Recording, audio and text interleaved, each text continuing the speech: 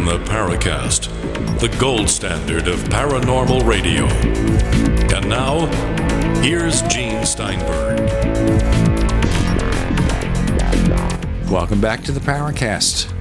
With Gene and Chris, we have a fascinating episode this week about a fascinating book written by a fascinating character, James Carrion. It's called The Rosetta Deception. And we'll tell you what that means later on, okay? It's not Rosetta as in what Apple used to translate code for old PowerPC apps. It's not the Rosetta Stone. It's not the company that sells you kits on how to learn Spanish or French or something. It's something far more encompassing. We'll get to that later. So last week, I don't know, Chris, if we broke our spell. We had several really great guests. Last week, Olaf Phillips presented to me as an expert on conspiracy theories, and I thought, frankly, you know more about some of the subjects he dealt with than he did. That's my job, Gene.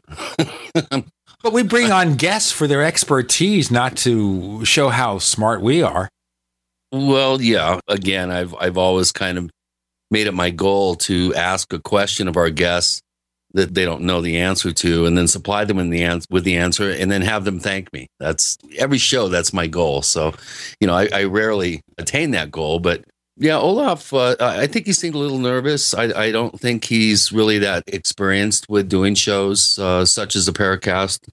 I think the majority of shows and podcasts out there suspend their disbelief and sit back and just kind of let the guests sort of hold sway over the entire conversation. Of course, we attempt to ask probing questions, and oftentimes we do.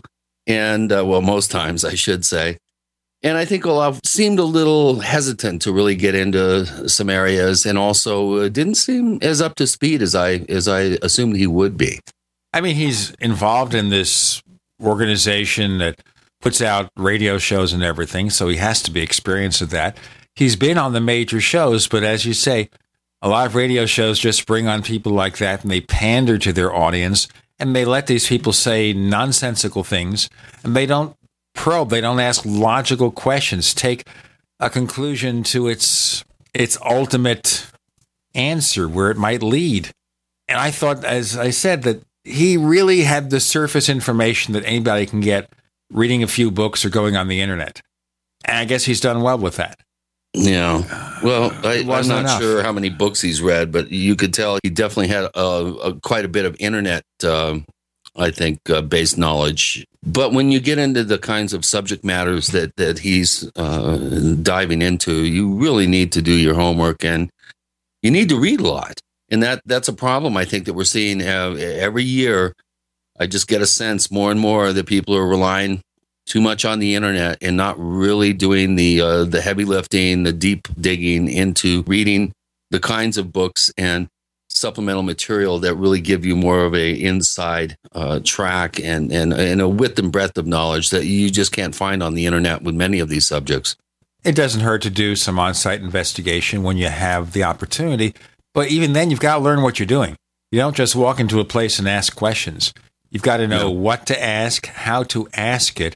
And that's not something that you learn very easily. It requires practice and training to know what you're doing.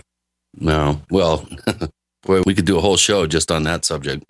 We've done a few about investigators' kits and stuff like that. But this is a very important point. Anyway, the show's out there. Make of it what you will. I don't think it's our best, but I certainly think we tried. And we gave him a fair chance to present his point of view.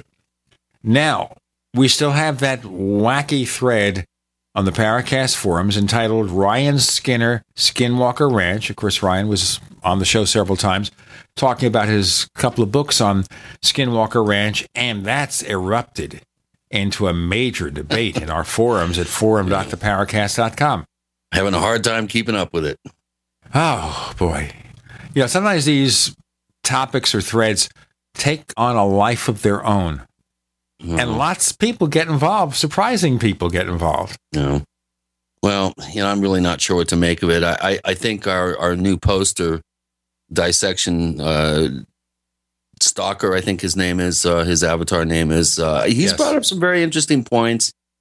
I think he's pointed out some very interesting things concerning the possibility of military and government involvement at the Sherman Ranch, or the Skinwalker Ranch, if you will, and that many of these types of stories that have been told, either in Hunt for the Skinwalker, of course, the Knapp and Kelleher book, and Ryan's experiences up there.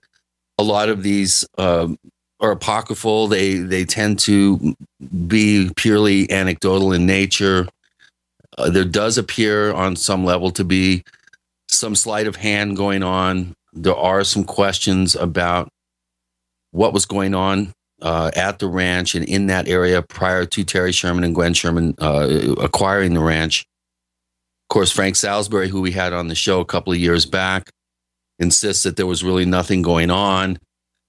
His protege, Junior Hicks, has made some statements that Dissection Stalker has taken exception to, and he is bringing up some good points. I think he's badgering people a little too much. I think his tone lacks the kind of gravitas and respect that most posters on the Paracast forum use. And, I do have a little bit of an issue with the quality and method of delivery that he's using.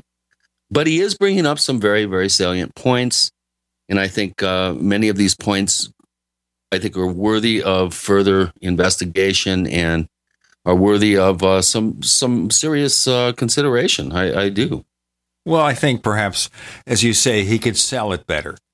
If he just calms down, try to be more respectful, get his points across, I think people will pay more attention because, if you start attacking somebody, you jump in on the attack, people get up their hackles. Yeah. They get resentful, and that doesn't solve anything. We also were visited, by the way, by a famous UFO paranormal skeptic, James Oberg. He dropped in for a couple of messages, and I'd like to get him on the show. So we'll see. I knew him casually years ago, so let's see what happens. Yeah, that would be fun. James Oberg. You're listening, James? Let's get you on the show. Yeah. Speaking of someone who is also taking a skeptical approach to a lot of these subjects now, James Carrion was the former director of MUFON, left under not very pleasant terms, which he described in his previous appearance on the show. And he's come up with this book called The Rosetta Deception.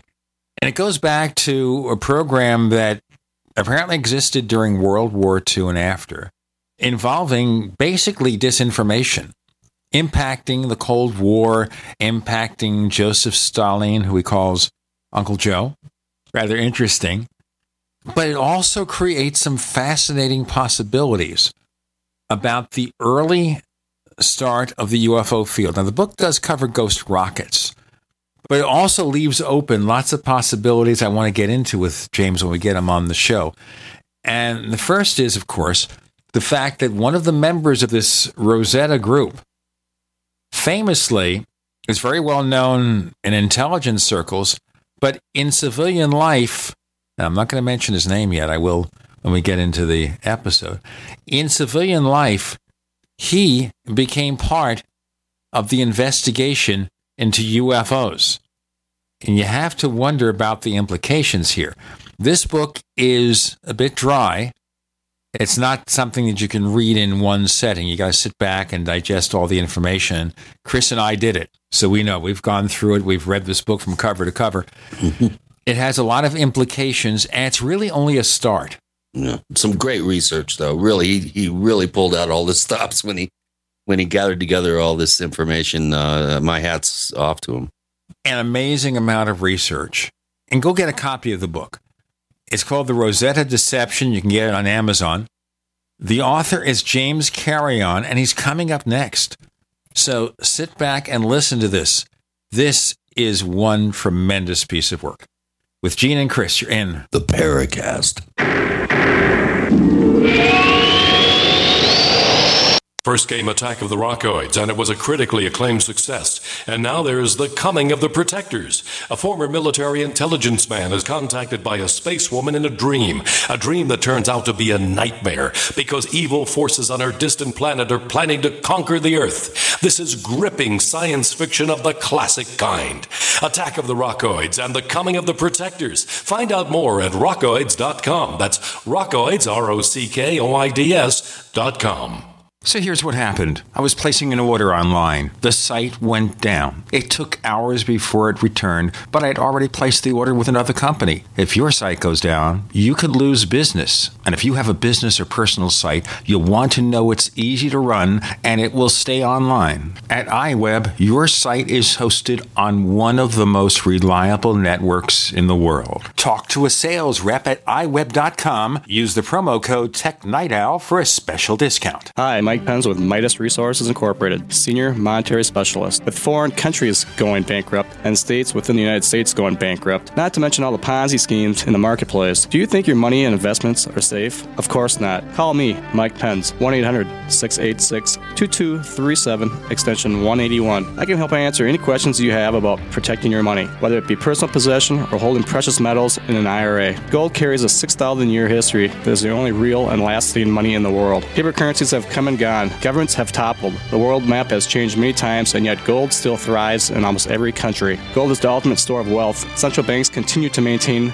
reserves of gold. Common sense begs the question, why? Let me help you answer that question. Call me, Mike Penz, 1-800-686-2237, extension 181. Call now and I will send you free information on precious metals. Call Mike Penz, 1-800-686-2237, extension 181. At 30dayfoodsupply.com, you can now purchase a one-of-a-kind product not available anywhere else. A meatless burger dry mix in 4 delicious flavors. With our new Oregon Trail Foods vegan burgers, all you do is add water and fry. They need no refrigeration. They're packaged in Mylar bags with an oxygen absorber for a long shelf life. They're non-GMO. They're gluten, soy, nut, and chemical-free, but they're loaded with flavor. And a good source of carbs and protein, yet low in sodium. Flavors include Italian, spicy Mexican, 6 vegetable, and black bean olive. Go to 30dayfoodsupply.com or call 541-229-0010 and order today. Eat them every day, take them camping, or save them for an emergency. Check them out at 30dayfoodsupply.com and click on the vegan burger icon. That's 30dayfoodsupply.com, where all of our products are produced in Oregon by Oregon Trail Foods. 30dayfoodsupply.com. Have you ever noticed how many sick and miserable people there are? I'm serious. I'm talking about people of all ages who have conditions and diseases which affect their quality of life. Most of them seem to have one thing in common: polypharmacy. That is, dependence on multiple prescription drugs with side effects that actually make them sicker and sicker, not healthy. The good news is that people are waking up to the fact that if you supply your body with all of the nutrients it requires, you will feel better, be healthier, and have a better life. It's important to know that Beyond Tangy Tangerine is the most amazing, great-tasting, comprehensive nutritional supplement. Besides supplying all the vitamins our bodies need, it also supplies the necessary minerals that are required for the vitamins to kick in. Look, folks, I'm hooked on it, and I think if you try it, you'll become hooked. This stuff really works. That's why I'm urging you to make it part of your daily health regimen. Visit InfoWarsTeam.com to secure your canister of Beyond Tangy Tangerine today. Sign up for auto ship and save on shipping costs. That's Beyond Tangy Tangerine at InfoWarsTeam.com. We'd like to hear from you. If you have a comment or question about the Paracast, send it to news@theparacast.com. That's news@theparacast.com. And don't forget to visit our famous Paracast community forums at forum.theparacast.com. The book is called The Rosetta Deception. The author is James Carrion. And as I said, it's a tremendous piece of research. A tremendous amount of work went into this book. But it's not something that is something you just read like a novel. You got to sit down, read, pay attention, a lot of information. James, welcome back to the Paracast. So I think we need to go back in time to talk about your background first before we get into this book. Now, before you were a director of MUFON, you had a military intelligence background, didn't you?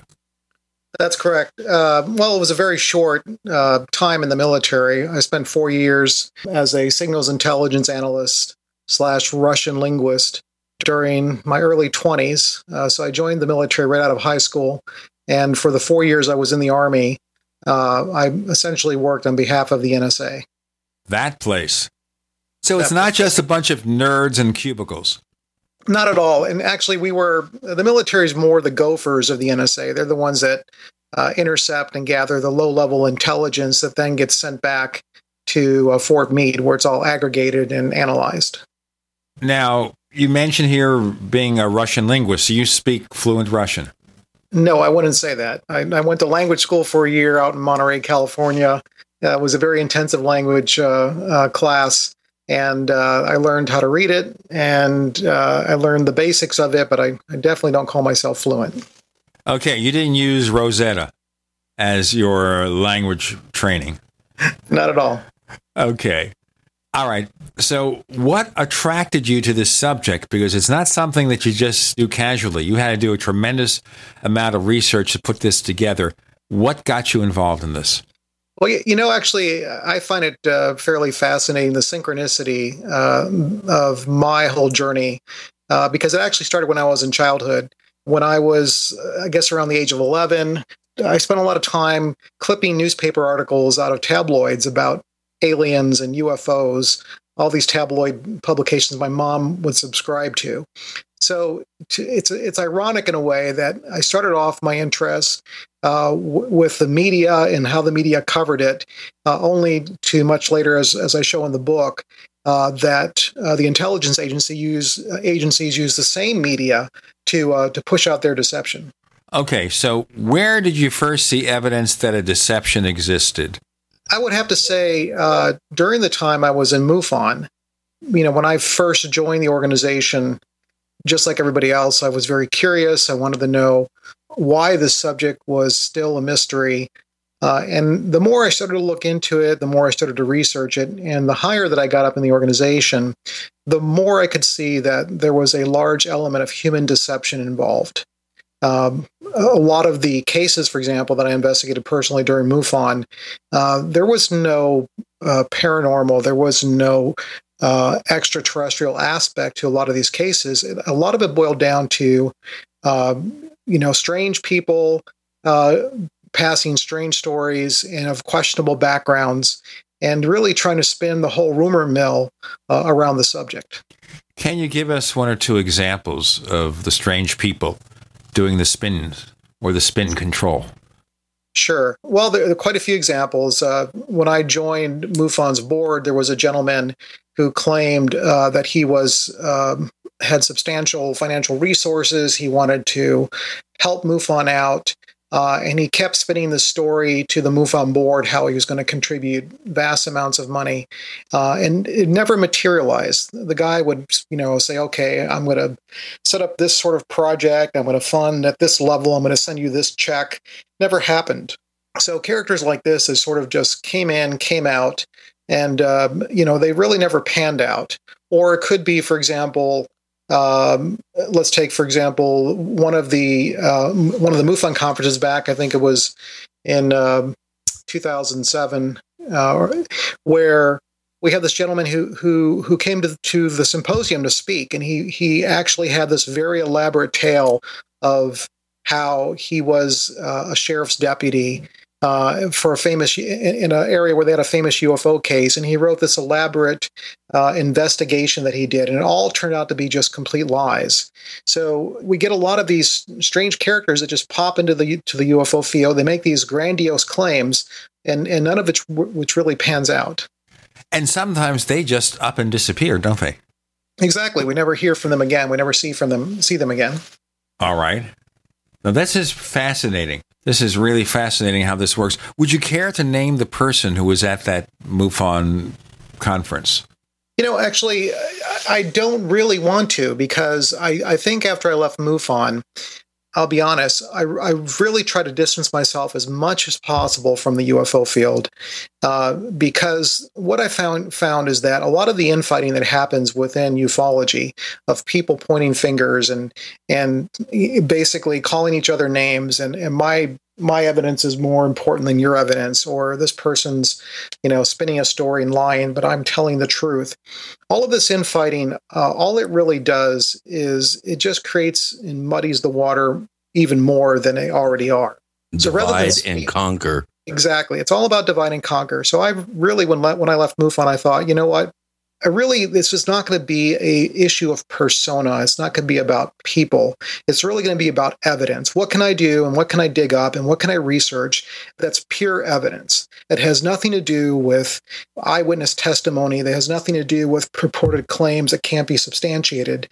I really wanted to go out there and document in a very methodical and thorough way the actual research that I did. It has nothing to do with people themselves. Now, how does this lead us to the Rosetta Deception?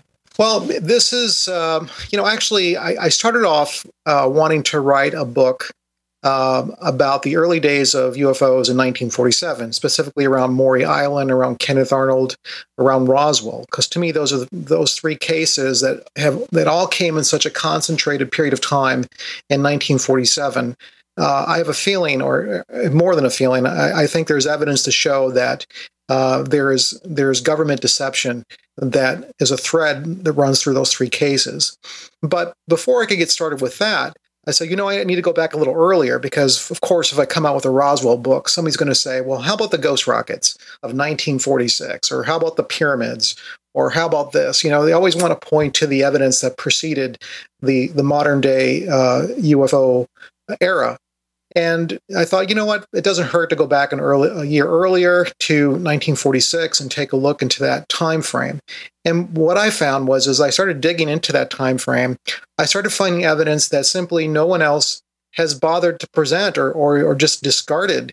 And I thought, okay, this is where I'm going to start. I'm going to start, showing precedent. I'm going to start showing that there is a deception thread that started even before the modern-day UFO era. Okay, now this is a very complicated story. We're going to go into it now and then look at the natural implications, where this leads to, and how it may interact with the UFO field in some surprising ways. The book, again, is called The Rosetta Deception from James Carrion, and you get a copy over at Amazon. We've got a link over at the Paracast forums and on our site. So if you click on that link, we get, 1 cent commission or something like that. I don't know. With Gene and Chris, you're in the Paracast.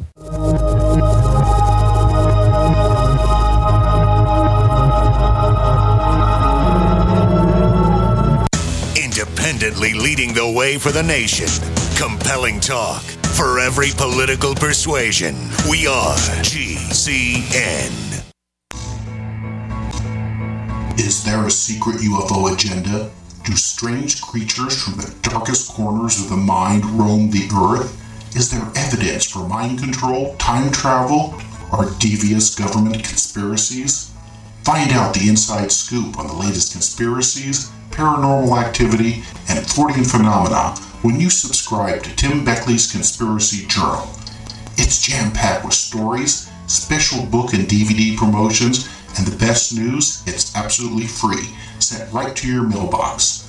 Plus, a bonus free email newsletter sent out every Friday. Simply send an email with your name and address to Mr. UFO at webtv.net. That's Mr. UFO at webtv.net. Find out what they don't want you to know.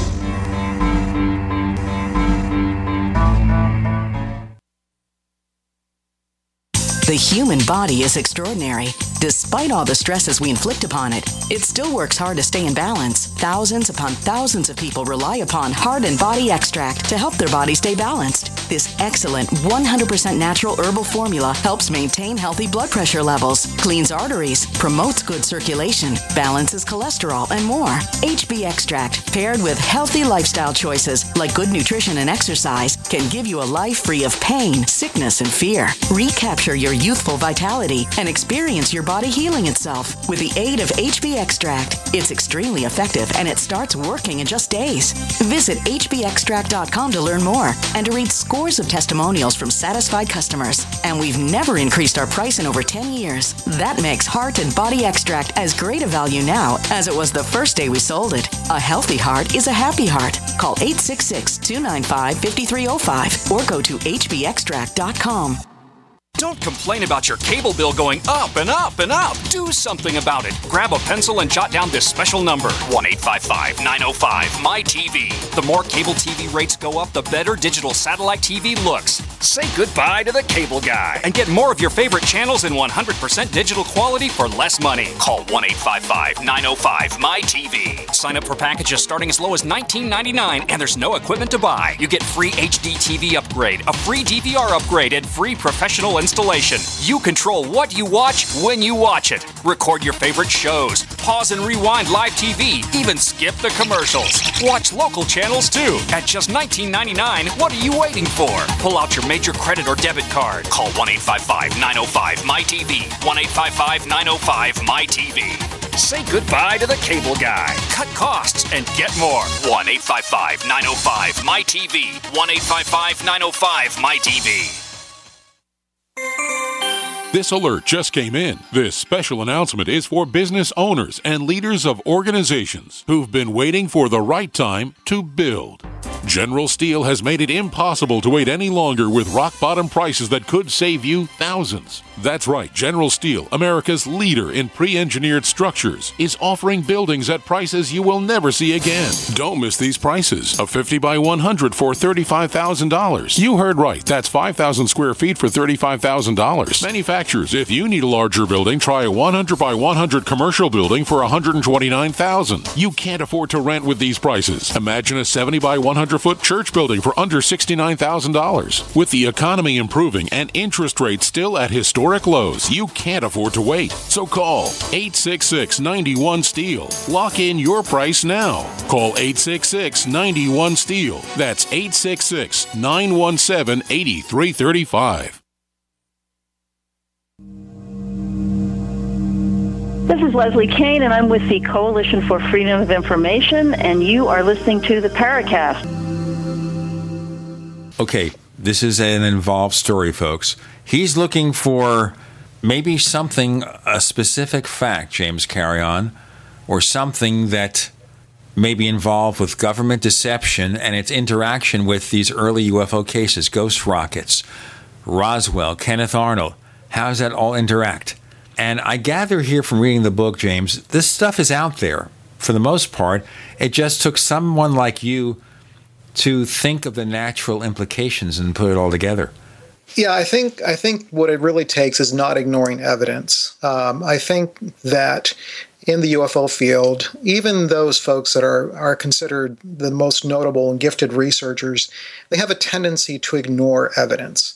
Let's take, for example, the alleged, L.A. raid that happened. I think it was 1942, where a lot of ufologists will point back to that and say, "Oh, there was an early UFO even before Kenneth Arnold happened."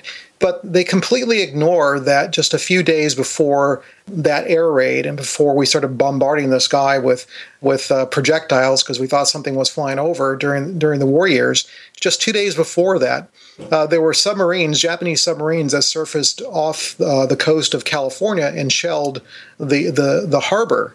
So they tend to ignore that because what they want to not show is that there was a reason why these people that were sitting behind these guns, these air defense guns, their nerves were so frayed. They already felt like there was going to be an imminent invasion of the homeland based on these two submarines that popped up and started shelling in California. Of course, they were going to shoot at anything that they perceived as flying over. But so that kind of ignoring the circumstances around it, the more mundane aspect of things, and focusing on the sensational and on the extraordinary is what really sort of irked me as a researcher. So I thought, I really need to focus on down-to-earth terrestrial explanation for some of these things that were happening. And as I started digging, for example, into the ghost rockets, I could see just fact after fact that's been completely ignored by even the most prominent ghost rocket researchers out there. Well, that leads me to a question. Micah Hanks just released a book about a year and a half ago that covers the ghost rockets, and I was actually kind of slack-jawed at some of the information that you were able to come up with that I don't recall seeing in Micah's book in terms of ghost rockets being reported down in the Mediterranean areas. I think around Yugoslavia, Italy, and other places. This I was not aware of. One thing that I feel that we should actually even take a step further back and look at the whole phenomenon of the Foo Fighters. Where do you come down on what was going on with the Foo Fighters and what kind of technology was being developed by the Nazis at the time that we could pin those objects that were being seen by flight crews from, both sides of the conflict. Where do you come down on the whole Foo Fighter mystery? I wish I could actually offer some words of wisdom on that, but I really can't, because I really haven't studied enough about the Foo Fighters or examined any of the hard evidence that surrounds it. And so I have to say that, my knowledge of the Foo Fighters in the World War II era is fairly limited. So I really don't want to, offer an opinion on that I really can't substantiate. So basically the evidence that you came across and you put together didn't go into the Foo Fighters, they went into the ghost rockets. Correct. The book starts in 1946, right in the post-war era. Now, understand here, I gather Rosetta is the name you gave to this group of people who were involved in this. Correct. And the reason I gave it Rosetta, you'll have to get to the end of the book to really understand why.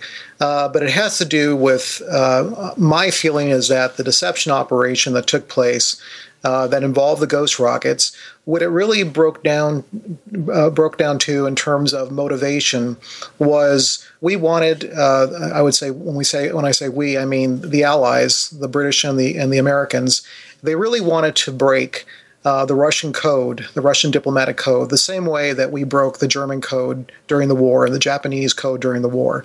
That was the main reason behind this group, was they were interested in breaking the code and understanding what Joseph Stalin was up to and what he was thinking. And the way they would do that is they would plant information in newspapers that they knew the Russians would be very interested in. And when I talk about newspapers, I mean newspapers here in the United States. And that would cause these Russians to then take some of these newspaper articles and encode them in the code we were trying to break and transmit them back to Moscow. And we were actually collecting, we were siphoning all of that encrypted communication up through some relationships we had with the telegraph companies.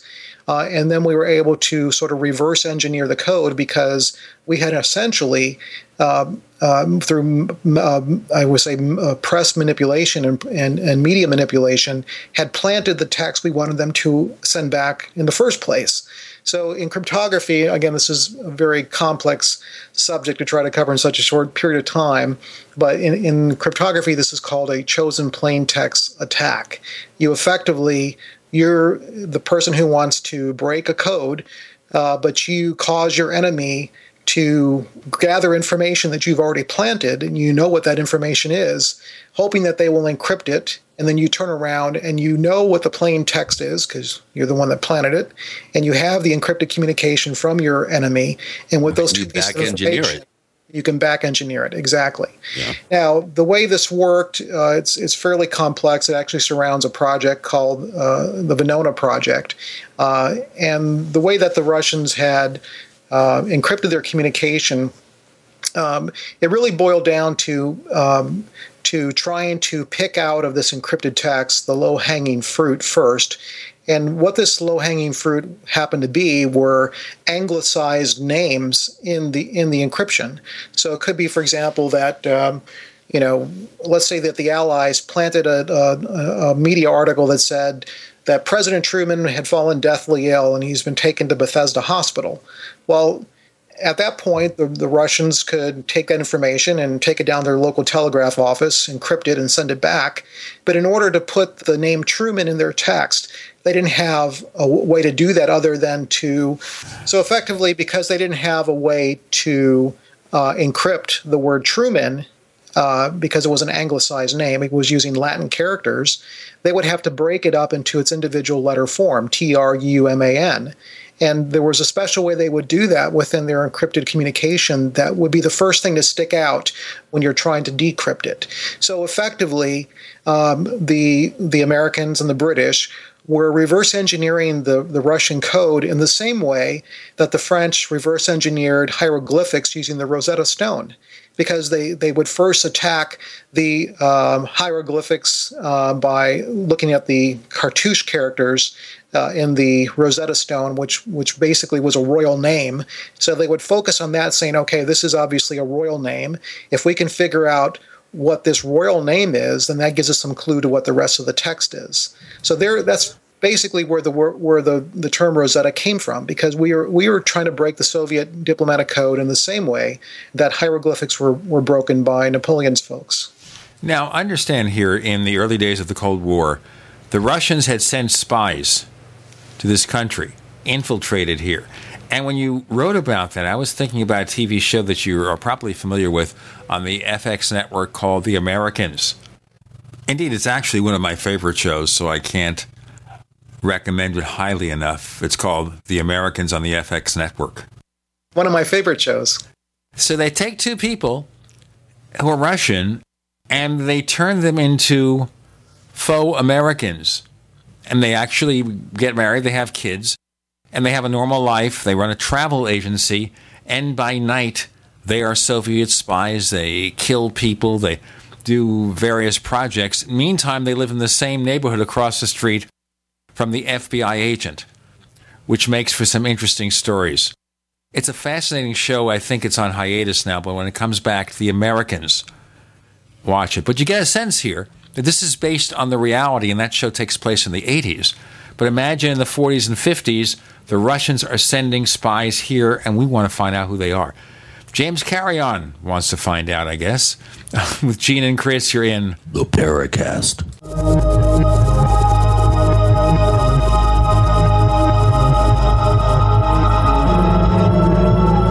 You're listening to GCN, proudly sponsored by UnseenNow.com. Lock down your digital life at UnseenNow.com. This is GCN. Attack of the Rockoids has been well received by critics and readers alike. It's a thrill-a-minute story you'll never forget. A former U.S. military intelligence officer is haunted by intense dreams about a beautiful woman pleading for his help after a terrible battle in outer space. But the dreams turn out to be true and thrust him into a telepathic love affair with a woman whose faraway planet is intent on destroying the Earth. And now the gripping tale continues in The Coming of the Protectors.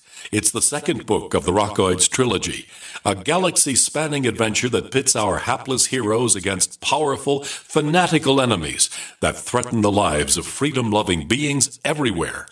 Attack of the Rockoids and The Coming of the Protectors. Classic science fiction at its best, available now. For more details, visit rockoids.com. That's ROCKOIDS.com. I didn't believe it. Neither did I. No way could you professionally remove unwanted hair, pain-free, and at home. My thoughts exactly. Remove my face and body hair without expensive, painful office visits? Not possible. Great minds think alike. Until I tried No Pro. Mm-hmm. Wait, you tried No? Yes, and it works. I use it on my face, legs, bikini line. We're BFFs, and you didn't tell me about No? Here, this is my new No Pro. The most powerful No made. Custom treatment levels, less hair in less time. Perfect for any skin type. Try it. No hair, no pain, no time-consuming expensive office visits? No, and no. For a limited time, you can try No Pro risk-free. You'll also get the facial kit and a travel case. Get weeks of long-lasting results. That's it. I'm getting a No. Great minds do think alike. Try No Pro risk-free by calling 800-952-5760. 800-952-5760. That's 800-952-5760. 800-952-5760.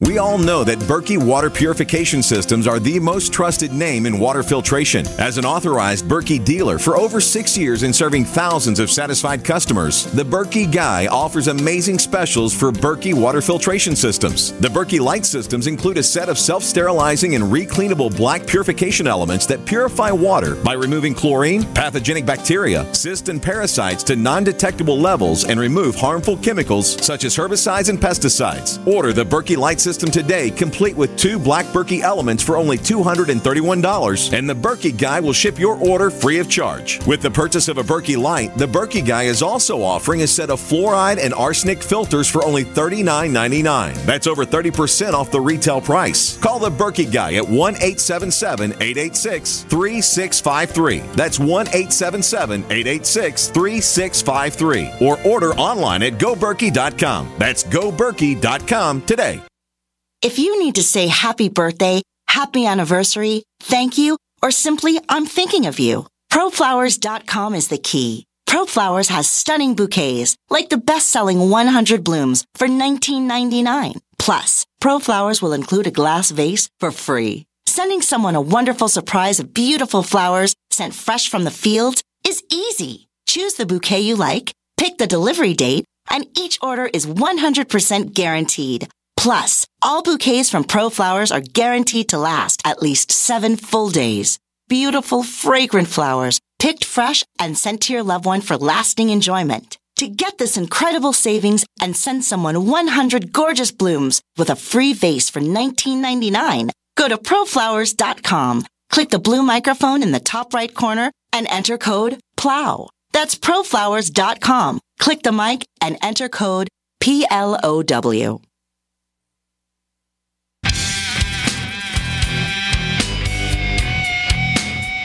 This is Kurt Sotheby, author of UFO Mysteries, and you're listening to the Paracast. So we're painting the picture after World War II, where the Americans are engaged in decoding the Russian messages. Now, parenthetically, I think here that you have the telegraph companies receiving this, communicating with the government, and now you think of the current controversy with the NSA getting information about phone calls from the telecom companies. Is it any different? Not at all. I think what you'll see in the book is that the abuses that first happened of basically vacuuming up large amounts of information for national security reasons, but that include private communications from American citizens, was not something new that happened during the modern day era. This goes way back to the 1940s, even during the war and before we even had a censorship code in place because of wartime censorship. And in fact, one of the 3 telegraph companies, RCA, was voluntarily taking all this information from, I think it was like 1943, and they were voluntarily giving it to the predecessor of the NSA so they could try to break the Russian code during the war. And it just so turns out that the president of RCA was David Sarnoff, who figures heavily into the whole ghost rocket controversy. If you've done any research about ghost rockets, the ghost rocket era, you know that General Jimmy Doolittle, along with David Sarnoff, had allegedly went to Sweden to confer about the ghost rockets with the local authorities because they were interested in knowing what they were. And in fact, they already knew what they were. They were part and parcel of this deception. And you can see, again, through this precedence of David Sarnoff's very early on relationship with the intelligence agencies in the U.S., that he was very much involved here. This is nothing unusual. We've learned that a lot of famous people were involved with some sort of intelligence activities during World War II. Absolutely. The actor Douglas Fairbanks was very much involved during the war. He actually was the guy who proposed the beach jumper units. And if your listeners don't know what the beach jumpers were, they were a unit that was formed during World War II explicitly to deceive the enemy by basically they were simulating large military forces. So this was part of wartime deception. So let's say, for example, we were trying to land on a certain beach.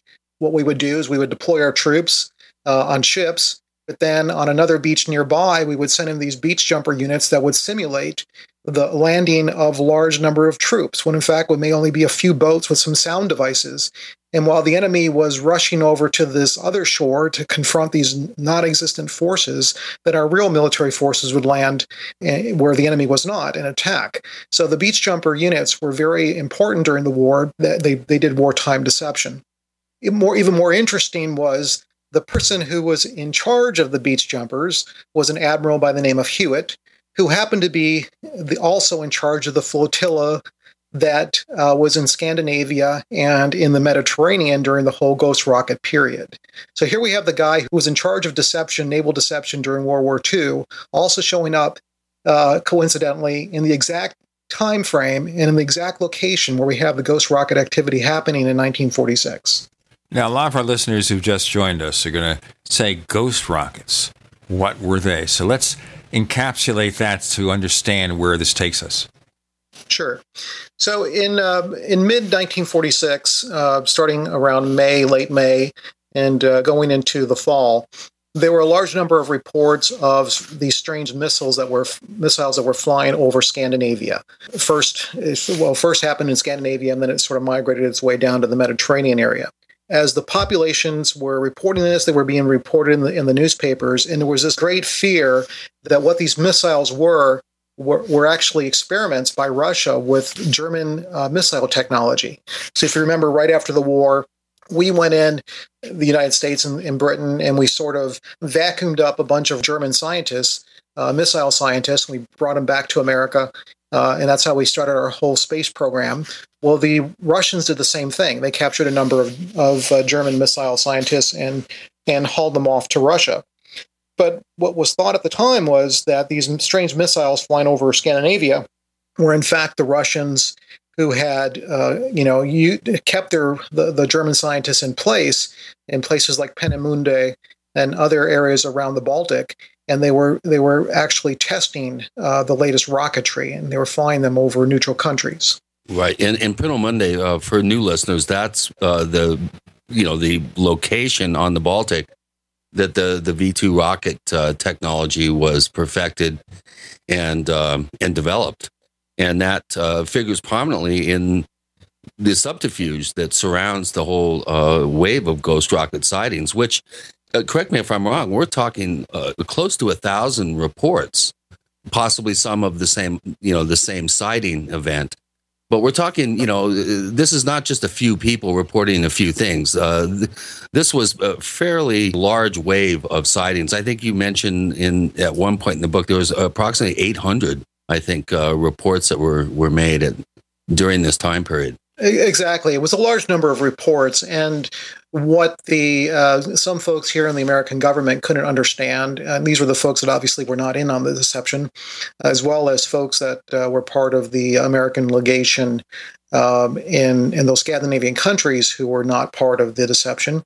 They couldn't understand why Russia would be experimenting with all this brand new technology over a neutral country where there could be the possibility of a crash and then the compromise of the technology, when there was obviously vast areas in Russia where they could have taken the rockets and experimented with them. So at first they thought it was simply intimidation. The Russians are trying to intimidate these neutral countries, and then they were trying to show that they were technologically superior. At the same time, we were basically, exploding our bombs at Bikini Atoll. But even for those folks that were not in on the deception, but in the intelligence community, this simply didn't add up. Nothing added up for them. And so the more I looked into that, and the more I started to research that aspect of it, the more I started to see this threat of deception. And it's very difficult, I think, for folks both in the general population as well as in the UFO field to understand that when deception is perpetrated, it doesn't have to be widespread knowledge. It starts with a very small group of folks who keep it very close to their vests, and they involved very select people to be in on it. And those that are not in on it are simply deceived them as well. So, take, for example, something like Roswell, where you have all this alleged witness testimony of military folks coming back years later and saying, hey, I saw this body on the ground, or I saw this secret cargo being loaded into the plane. If that was in itself a deception operation, and they were not part and parcel of that deception, they were simply peripheral to it because they guarded the plane or they happened to be in the right place at the right time, they are as just deceived as anybody else in the general population. Now, interesting parenthetically here is the fact that you mentioned that even President Truman wasn't aware of what was going on here. Why? Because, strategic deception, which is what this is really boils down to. And for your listeners who don't understand strategic deception, let me just sort of put it in a nutshell and explain what it is. During World War II, and this actually originated with the British knew that they were in trouble. They knew that the Germans outgunned them and outmanned them. And if they really wanted to win this war, they were going to have to do it through something other than military might. So they were the ones that actually championed and originated a lot of the deception operations that happened during World War II. And they got it down to such an art that they were able to basically defeat the enemy with an inferior force. And so this is what is called strategic deception today. It's when at a national level, you are choosing to use all of the black arts tools of deception for strategic goals. And back in 1946, which is right after the war, and we are very wary at the time, when the prospect of a new hot war emerging because of how belligerent the Russians were at the time appeared, we thought, you know what, we're going to actually employ all of these techniques that we learned during the war in peacetime, because we're trying to avoid a hot war. And this is where the Cold War originated. And the British were also responsible for some tactical deception, like painting ships with camouflage so that they would blend in with the background, so U-boats it would have a harder time picking them up. I mean, they really got it down to a fine art, creating whole, paper mache armies, like being staged for an invasion, for instance, that were all just hollow. They basically were not real tanks, real ships, that sort of thing. So they were pretty far ahead of the curve in this regard. We have James Carrion. The book is called The Rosetta Deception. And as you see, folks, we developed disinformation, misdirection to a fine science. With Gene and Chris, you're in the Paracast. That's what we want to ask about in a moment. James Carrion joins us. I'm Gene Steinberg. You're in the Tech Night Owl Live.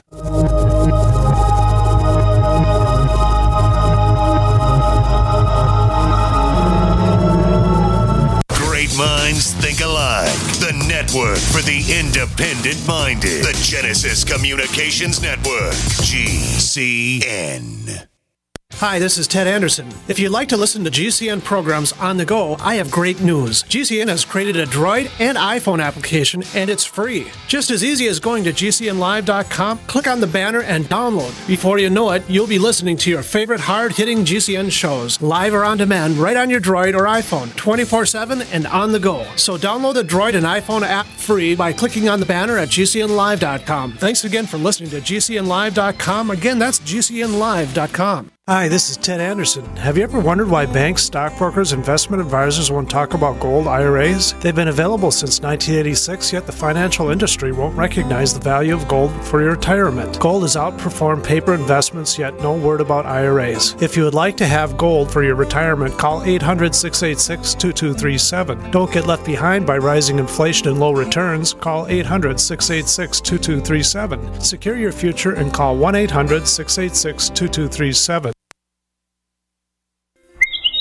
Springtime is save big time at Herbal Healer Academy. Long-term customers know spring is the time to stock up at herbalhealer.com. And for new customers, welcome to the web's best place to save on vitamins, minerals, and more. Log on for spring specials, including our 500 parts per million colloidal silver, all sizes on sale. Choose from Herbal Healer's great variety of weight loss products like apple cider vinegar, Hoodia and Metabolic Complex, and Pro Metabolic, all on sale now. Also, the Anti-Parasite Intestinal Freedom and Warwood Plus Complex, plus Stevia Liquid Sweetener and the Super Enzymes, all on sale for spring at herbalhealer.com. As always, we offer certificate correspondence courses in natural medicine. Enjoy same-day shipping and free online newsletter. Log on now to herbalhealer.com and click on Spring Specials to save big with our nation's leader in supplying quality natural medicine and education since 1988. Herbal Healer Academy.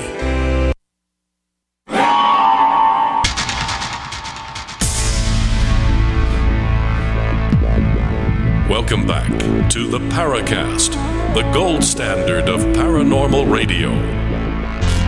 And now, here's Gene Steinberg.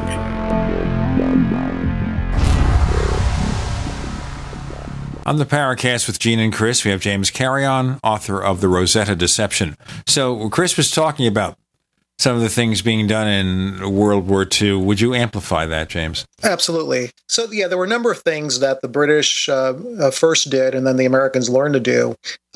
It started off with just rumor spreading, but then there were some very physical aspects to it. For example, they would have these rubber inflated tanks in airplanes so they could simulate equipment on the ground on these large airfields or in defensive positions in the desert. And they were just basically rubber dummies.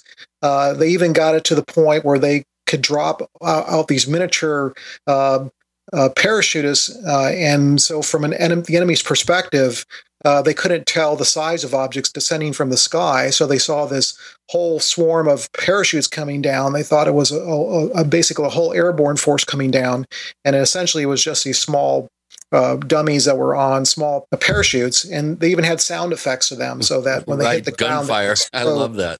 Gunfire, and you name it. They had it to this very, very exact science, and it was very effective.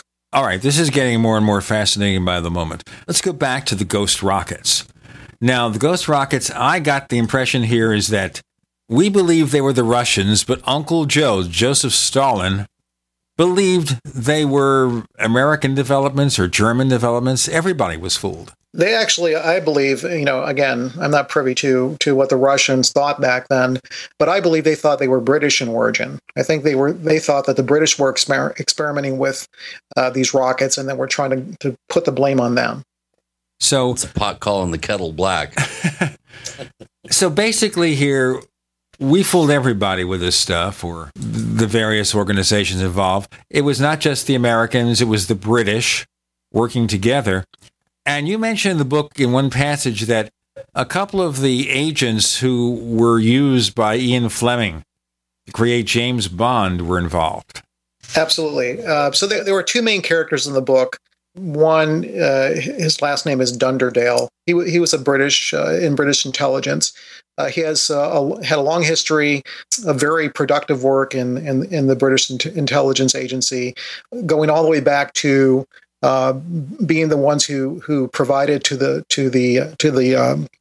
British some captured Enigma machines. He worked very closely with the French, and he was one of the characters that Fleming based his James Bond character on. The other one was William Stevenson, and he actually plays a more prominent role in the book because it was his organization known as British Security Coordination out of New York City that actually documented in a book all of the different black arts methods they used during the war, from everything from manipulation of the media to rumor spreading to outright using agents to entice certain men, because they were using a lot of female agents, so they used sex as a tool. To doing all kinds of very interesting and nasty things that you would expect from a modern-day CIA. In fact, William Stevenson was the one that encouraged the formation of the OSS, and it was a lot of his techniques that he fine-tuned in his organization that influenced in a large way how the early American intelligence organizations started to do their jobs, and even influencing the modern-day CIA. Well, that brings up a very interesting, a sizable chunk of your book is spent on looking at the machinations that were occurring prior to the 1947, establishment of, what is now, I guess, referred to as the American intelligence complex. And I find it really fascinating going through and seeing how different groups were jockeying for power and for influence prior to the dissolving of the OSS and the creation of the CIA and what we now know as the modern intelligence apparatus in this country. Why don't you give us a kind of a thumbnail sketch on some of the ins and outs that were going on and how certain groups were jockeying for power? Sure. So right after World War II, Truman decided to dissolve a few of the wartime agencies, and one of them happened to be the OSS. So he called for the disbandment of the OSS, which was essentially our intelligence agency during the war. And but there were, of course, the intelligence divisions of the various military agencies as well. So there were all these groups in Washington, and they were all thinking, how can I get my agency to become the foremost intelligence organization in the United States? So, we have the military intelligence organizations like Naval Intelligence and Military Intelligence Division. all jockeying for position. Of course, the Air Force hadn't been formed at that point. It wasn't formed until 1947. But then you have remnants of the OSS that were also very interested in maintaining, a piece of the pie. So what ended up happening is that before the formation of the Central Intelligence Agency in 1947, there was essentially a stewardship group that consisted of what was called the National Intelligence Authority and the Central Intelligence Group. So the CIG, the Central Intelligence Group, was the predecessor organization to the CIA, and it sort of became the steward for intelligence operations. But during that whole period, from when the war ended, all the way until the CIA was formally started up, there was a lot of jockeying for position from among all aspects of American intelligence to try to figure out, how they can come out on top. I also notice here, what always happens is you have different agencies who are probably vying with one another to gain control. Oh, absolutely. There was an absolutely a lot of collusion that was going on, and there were some major figureheads that surrounded that. Like J. Edgar Hoover trying to extend his influence and power. Absolutely. J. Edgar Hoover was there, the whole time. Obviously he had formed the FBI much early on. He was very active in domestic security, obviously, during the war. But one of the things that a lot of folks don't know is that during World War II, the FBI also extended their fiefdom all the way down into South America. So they were responsible for intelligence gathering outside of the United States in the South American countries. And when the Central Intelligence Group came into being, and subsequently the CIA, General Vandenberg said, you know what, we're going to wrestle that away from J. Edgar Hoover, managed to convince the president of that, and ended up, basically taking over all of the intelligence operations in South America away from the FBI. And J. Edgar Hoover, being the very cantankerous and very strong-willed person that he was, and very ill-tempered, when his FBI agents left South America, it was basically a burn operation. They said, we're not going to give the Central Intelligence Group any of our contacts. We're not going to keep any of our records in place. We're taking it all out and let them start from scratch. So rather than be a cooperative operation, it became a very antagonistic operation. Well, I'd be all mean and cantankerous, too, if I was a cross-dresser in my private life and not wanting anybody to find that out. And so, you got to hand it to him. He really did exert a lot of power and influence, and had quite a dossier on public figures during that time period and later. Absolutely. This whole thing has really become a fascinating adventure. Let's go back briefly to the ghost rockets. We're going to have to break in about a minute. And that is, all right, you had all these reports of these things in the sky. Forgetting what they were interpreted to be, was it all just people reporting fake sightings to the press, misinterpretations? What? No, I don't think so at all. So I think you have to basically compartmentalize the information that was floating around back then. There's the information that was showing up in the media. I'm sure a lot of those sightings were real. What was behind them is, and I elaborate this in my book, is that if you can remember again back to these beach jumper units from World War II that were trying to convince the enemy that they were a large invasion force, if they could convince in wartime an enemy unit to believe that they're being attacked when they weren't, you could very easily convince during peacetime that there were missiles flying around the sky. Remember, they had all kinds of paraphernalia and devices they could use to simulate that. Mm-hmm. Or saucers crashing at Roswell. That's what we want to ask about in a moment. James Carrion joins us. I'm Gene Steinberger in the Tech Night Owl Live. Do you need a website? Well, you can get a great deal on hosting services with Namecheap's legendary coupon code. They're offering substantial hosting discounts on shared hosting, business hosting, VPS hosting, reseller hosting, and even dedicated servers. Namecheap is preferred by millions. It's backed by a money-back guarantee. Use the coupon code legendary to cash in on the special deal at Namecheap.com, Namecheap.com. First came Attack of the Rockoids, and it was a critically acclaimed success. And now there's The Coming of the Protectors. A former military intelligence man is contacted by a space woman in a dream that turns out to be a nightmare because evil forces on her distant planet are planning to conquer the Earth. This is gripping science fiction of the classic kind. Attack of the Rockoids and The Coming of the Protectors. Find out more at rockoids.com. That's Rockoids, ROCKOIDS.com. Have you ever felt like the United States government knows way too much about your financial affairs? I continue to hear stories about property seizures, frozen bank accounts, confiscation of stocks and bonds.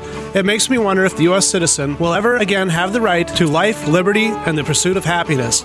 Unfortunately, with the Drug and Money Laundering Act, the IRS Revenue Ruling 6045 of 1984, and the Trading with the Enemy Act and Franklin D. Roosevelt's Executive Order of 1933, some precious metal holdings are subject to government intervention.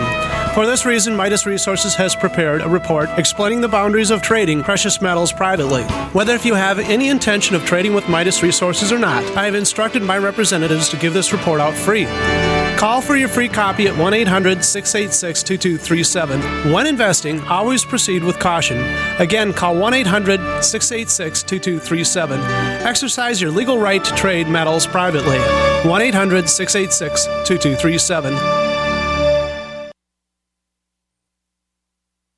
Don't complain about your cable bill going up and up and up. Do something about it. Grab a pencil and jot down this special number, 1-855-905-MY-TV. The more cable TV rates go up, the better digital satellite TV looks. Say goodbye to the cable guy and get more of your favorite channels in 100% digital quality for less money. Call 1-855-905-MY-TV. Sign up for packages starting as low as $19.99, and there's no equipment to buy. You get free HD TV upgrade, a free DVR upgrade, and free professional installation. You control what you watch when you watch it. Record your favorite shows, pause and rewind live TV, even skip the commercials. Watch local channels too. At just $19.99, what are you waiting for? Pull out your major credit or debit card. Call 1-855-905-MY-TV. 1-855-905-MY-TV. Say goodbye to the cable guy. Cut costs and get more. 1-855-905-MY-TV. 1-855-905-MY-TV. The human body is extraordinary. Despite all the stresses we inflict upon it, it still works hard to stay in balance. Thousands upon thousands of people rely upon Heart and Body Extract to help their body stay balanced. This excellent 100% natural herbal formula helps maintain healthy blood pressure levels, cleans arteries, promotes good circulation, balances cholesterol, and more. HB Extract, paired with healthy lifestyle choices like good nutrition and exercise, can give you a life free of pain, sickness, and fear. Recapture your youthful vitality and experience your body healing itself with the aid of HB Extract. It's extremely effective and it starts working in just days. Visit hbextract.com to learn more and to read scores of testimonials from satisfied customers. And we've never increased our price in over 10 years. That makes Heart and Body Extract as great a value now as it was the first day we sold it. A healthy heart is a happy heart. Call 866-295-5305 or go to hbextract.com. We'd like to hear from you. If you have a comment or question about the Paracast, send it to news@theparacast.com. That's news@theparacast.com. And don't forget to visit our famous Paracast community forums at forum.theparacast.com. We're back at the Paracast. James Carrion is author of the Rosetta Deception with Gene and Chris. Now, looking at the ghost rockets, so we assume they were all conventional, and they leveraged these reports, or did they generate these reports to create the disinformation campaign? I think it could have been a variety of things. So my feeling is that it was probably a combination of actual things that were seen blowing up. You know, it could be very simple deception devices, the same type that they used during the war, to simulate something flying overhead. It could have been real missiles. I mean, we had an arsenal, a lot of folks don't know this, of over 1,000 missiles that were like the V-1. They were known as the Loon missile. and was basically a carbon copy of the V1 rocket. We had mass manufactured these. We were going to use them against the Japanese during the invasion of the Japanese homeland, but that was obviated by the dropping of the atomic bomb. So what do you do with all the loons?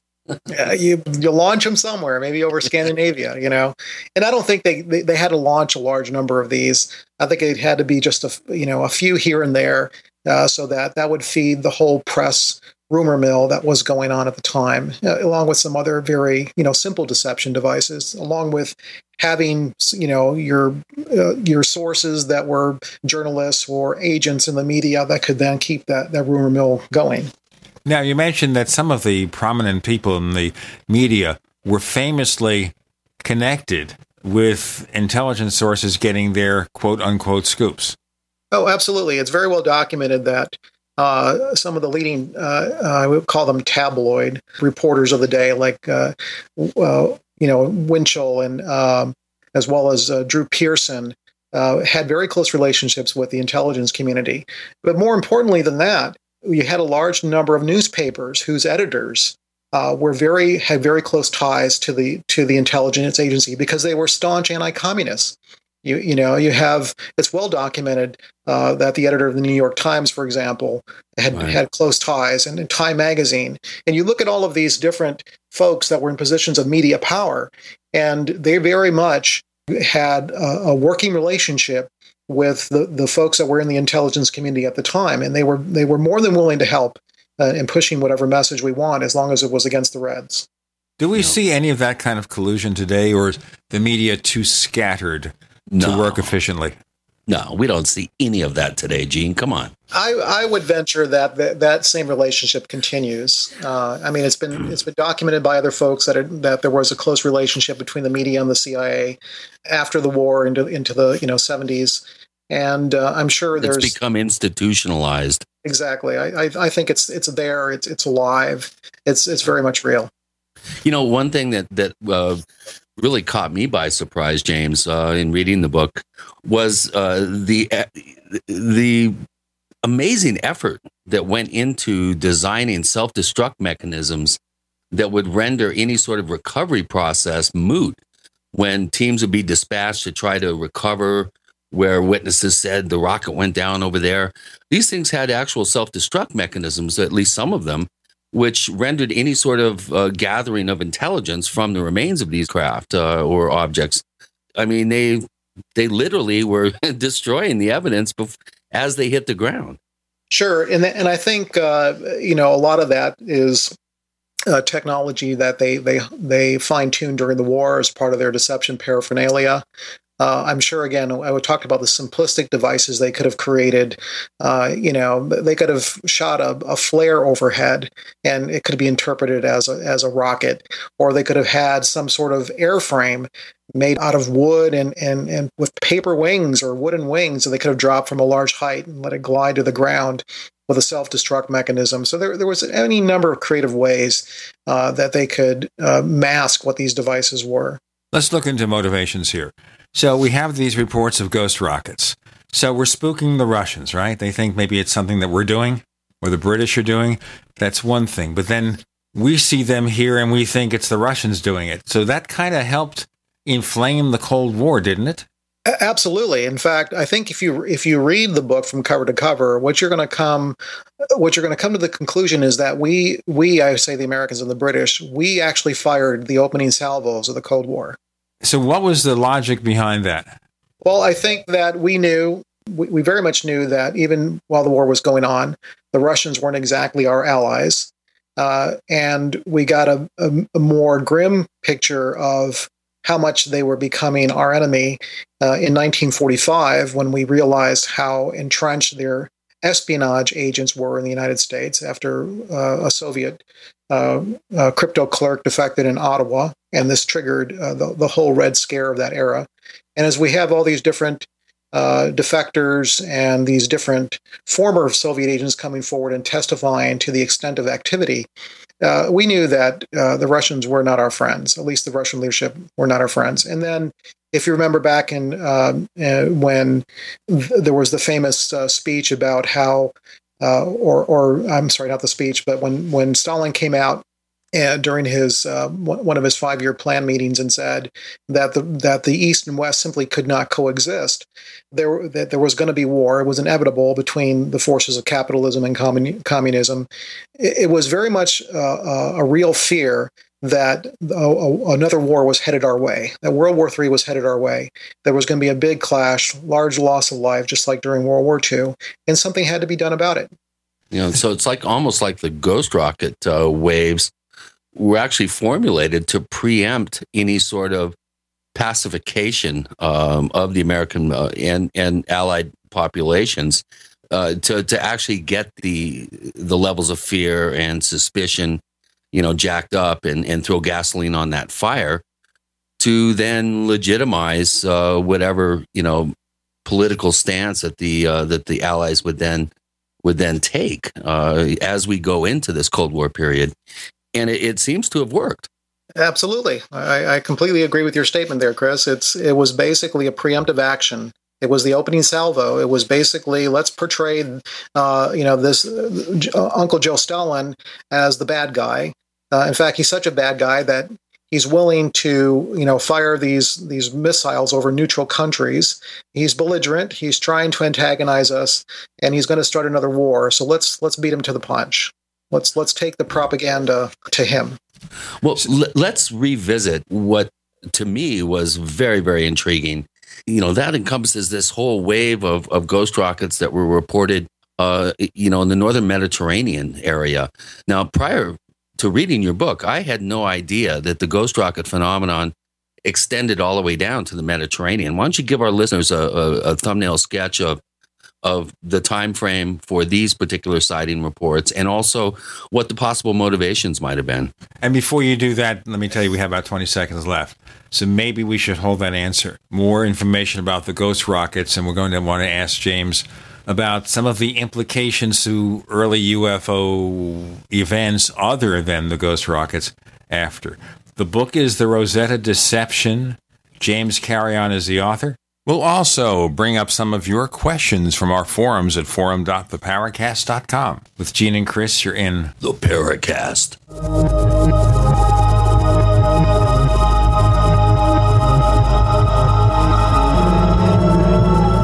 You're listening to GCN, proudly sponsored by UnseenNow.com. Lock down your digital life at UnseenNow.com. This is GCN.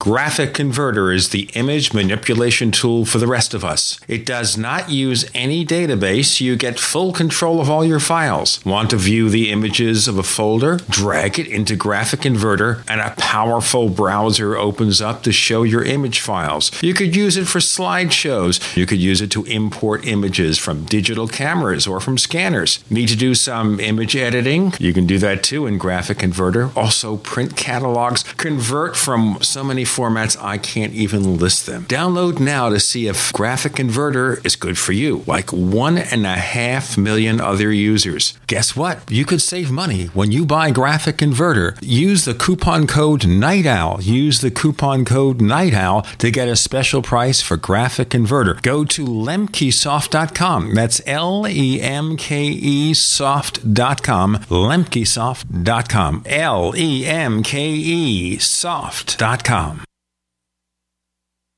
Hi, this is Steve Sanchez, and based on a recent study, it was found that 57 million Americans had legal issues over the last 12 months, but only 60% of those studied sought out the services of a lawyer. Why? In a nutshell, affordability. Well, my friends at Legal Shield have created a solution that can help you not if, but when you need an attorney. For as little as $17 per month, Legal Shield will provide you unlimited access to qualified attorneys at an accomplished law firm for advice and counsel on legal issues, no matter how serious or trivial. For over 40 years and with 1.4 million families across North America, Legal Shield can help you, the loyal GCN listener. Representatives are standing by now to answer your questions, so call them now at 1-855-340-SAVE. That's 1-855-340-7283, or visit them at lsprotection.com. That's lsprotection.com. Results will vary from case to case.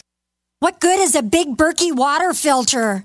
We get that question a lot here at BigBerkeyWaterFilters.com, and in a word, the answer is protection. Protection from water main breaks, E. coli contamination, environmental chemical spills, pesticide runoff, chlorine taste and smell, and all forms of fluoride. Plus, Big Berkey water filters are the original gravity water filter system and most trusted on the market for a reason. Tested by multiple independent NSF EPA certified labs, they are the gold standard in water purification. At only 1.7 cents a gallon, a single set of filters can last for 5 to 10 years.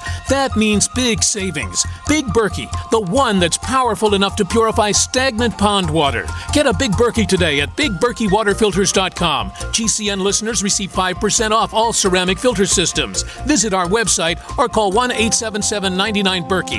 That's 877-99-BERKEY. Big Berkey Water Filters, for the love of clean water. If you need to say happy birthday, happy anniversary, thank you, or simply I'm thinking of you, ProFlowers.com is the key. ProFlowers has stunning bouquets, like the best-selling 100 blooms for $19.99. Plus, ProFlowers will include a glass vase for free. Sending someone a wonderful surprise of beautiful flowers sent fresh from the fields is easy. Choose the bouquet you like, pick the delivery date, and each order is 100% guaranteed. Plus, all bouquets from ProFlowers are guaranteed to last at least 7 full days. Beautiful, fragrant flowers, picked fresh and sent to your loved one for lasting enjoyment. To get this incredible savings and send someone 100 gorgeous blooms with a free vase for $19.99, go to ProFlowers.com, click the blue microphone in the top right corner, and enter code PLOW. That's ProFlowers.com. Click the mic and enter code PLOW. Hi, this is Don Ecker, and you are tuned into the Paracast. Let me tell you what, you're going to hear stuff here that you probably won't hear anywhere else. Hear that, George Snorri? On the Paracast with Gene and Chris, we're talking with James Carrion. The book is The Rosetta Deception. And we're going back and forth on ghost rockets. So is there any more we can talk about there before we go on to other possible events that may have become implicated in the UFO phenomenon, James? Well, the ghost rocket phenomena started off in Northern Europe and Scandinavia. This was the summer of 1946. But then it migrated down to the south, to the Mediterranean area, when, there were folks in Greece, Turkey, and Portugal all reporting rockets there as well. And what's interesting to me is you can see a direct correlation between where our naval forces were at. I'm talking about the involved deception units were. Admiral Hewitt and his flotilla of ships were in the right place at the right time when the ghost rockets were flying overhead in Scandinavia. And those same ships were in the right place at the right time down in the Mediterranean area when that was going on in the south. So we can see a direct correlation between where these, what I think were former beach jumper units were that were perpetrating this deception, where they were positioned at the time that all this activity was happening. Okay, now, the logical question then is, we created this parent sighting of strange things in the sky. Does any of that relate to the next topic, which of course is UFO sightings? What about Kenneth Arnold? Did he see something or just some kind of test aircraft? Honestly, I believe that Kenneth Arnold was manipulated and used in a future deception operation. When I say future, I mean in 1947. But very much connected to the early deception operation, 1946. So in the book, I call it Rosetta Phase 1 and Rosetta Phase 2. Rosetta Phase 1 was what encompasses the book as it is right now. Rosetta Phase 2 would be more along the lines of what happened during Maury Island, what happened during Arnold, what happened during Roswell. That's the subject of a future book. But I believe it's all connected.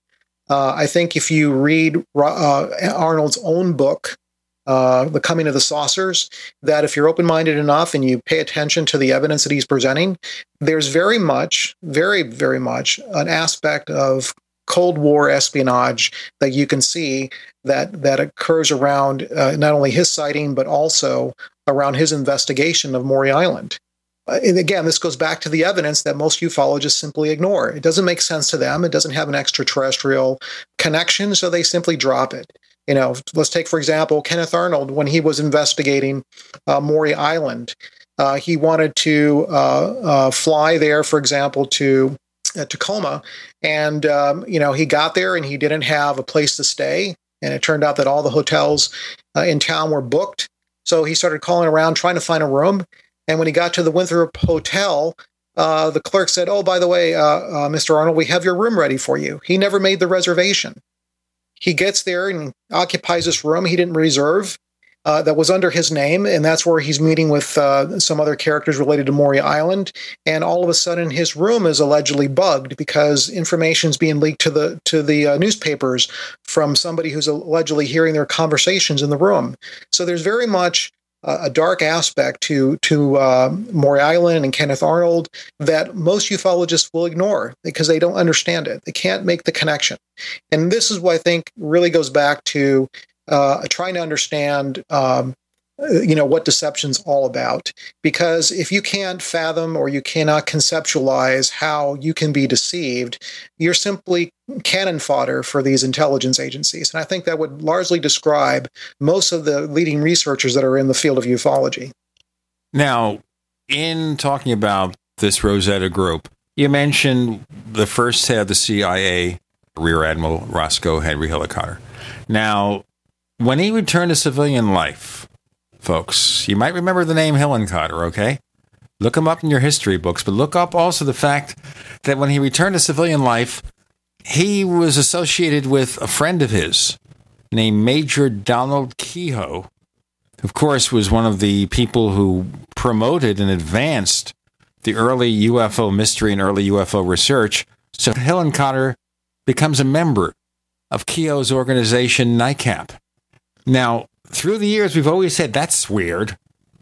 But isn't it weird, James? Is there a connection between the fact that Hillenkotter was working with Donald Kehoe? Makes perfect sense to me, Gene. Sure do.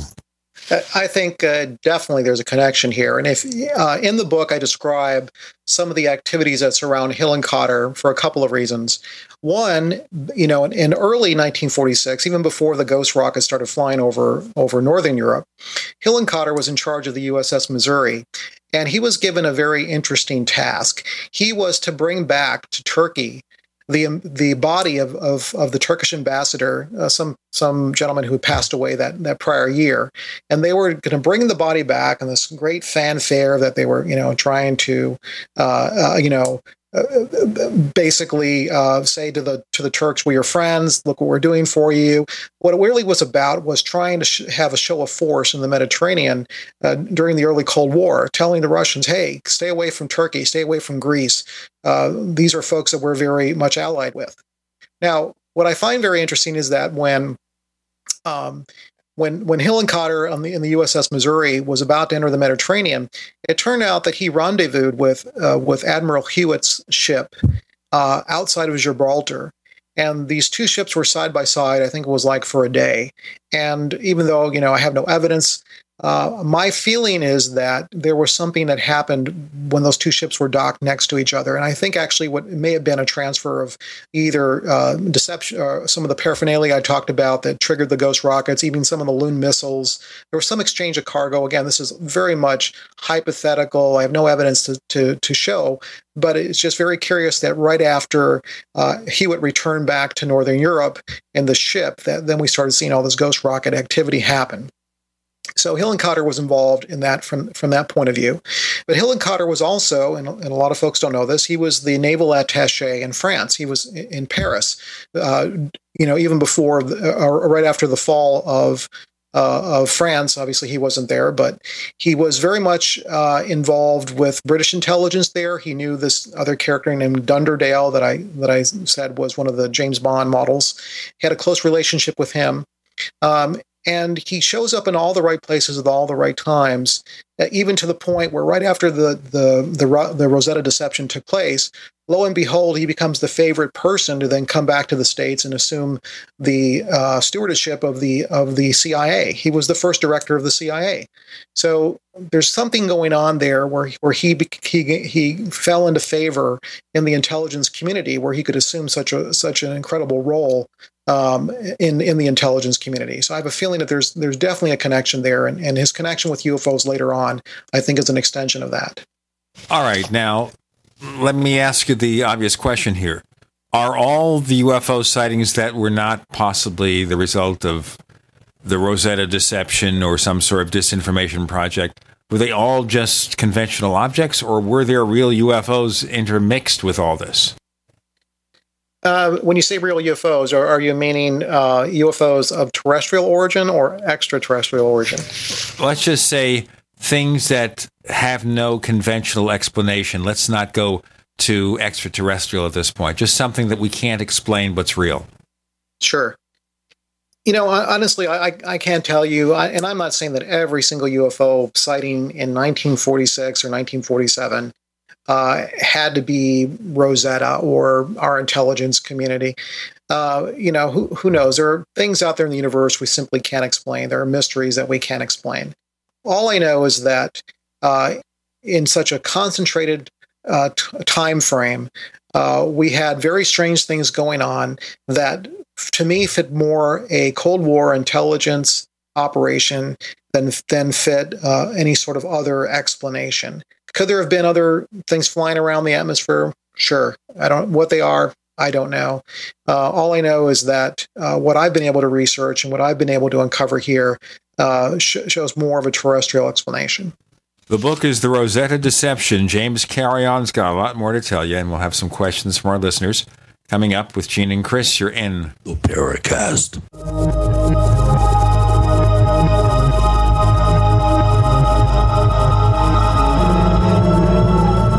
Not just an alternative to the mainstream media.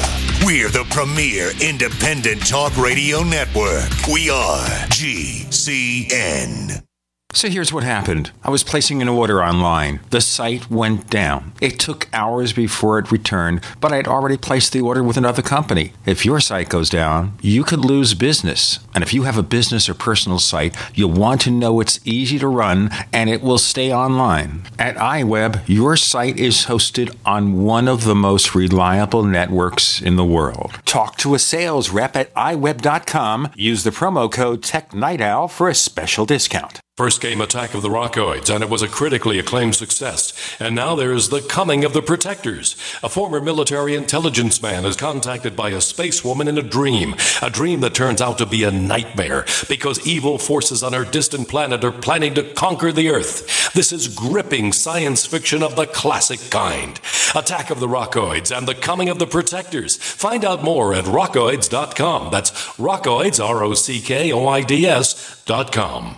Moms of America, stand up and stop taking abuse from your kids. I pledge never to let my kid disrespect me ever again. I pledge to stop letting my daughter walk all over me. I pledge to stop living in fear of my son's anger. I pledge never to feel like a bad parent ever again.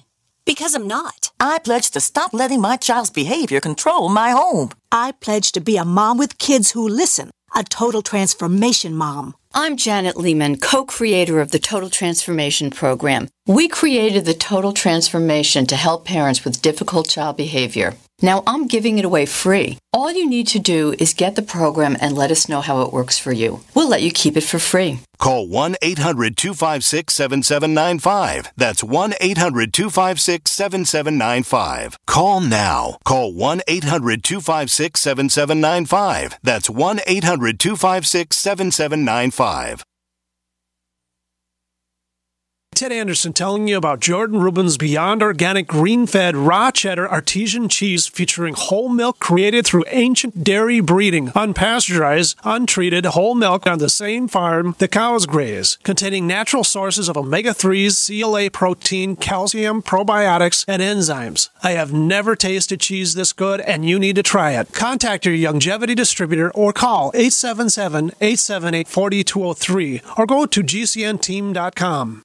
Hi, this is Ted Anderson. Have you ever wondered why banks, stockbrokers, investment advisors won't talk about gold IRAs? They've been available since 1986, yet the financial industry won't recognize the value of gold for your retirement. Gold has outperformed paper investments, yet no word about IRAs. If you would like to have gold for your retirement, call 800-686-2237. Don't get left behind by rising inflation and low returns. Call 800-686-2237. Secure your future and call 1-800-686-2237.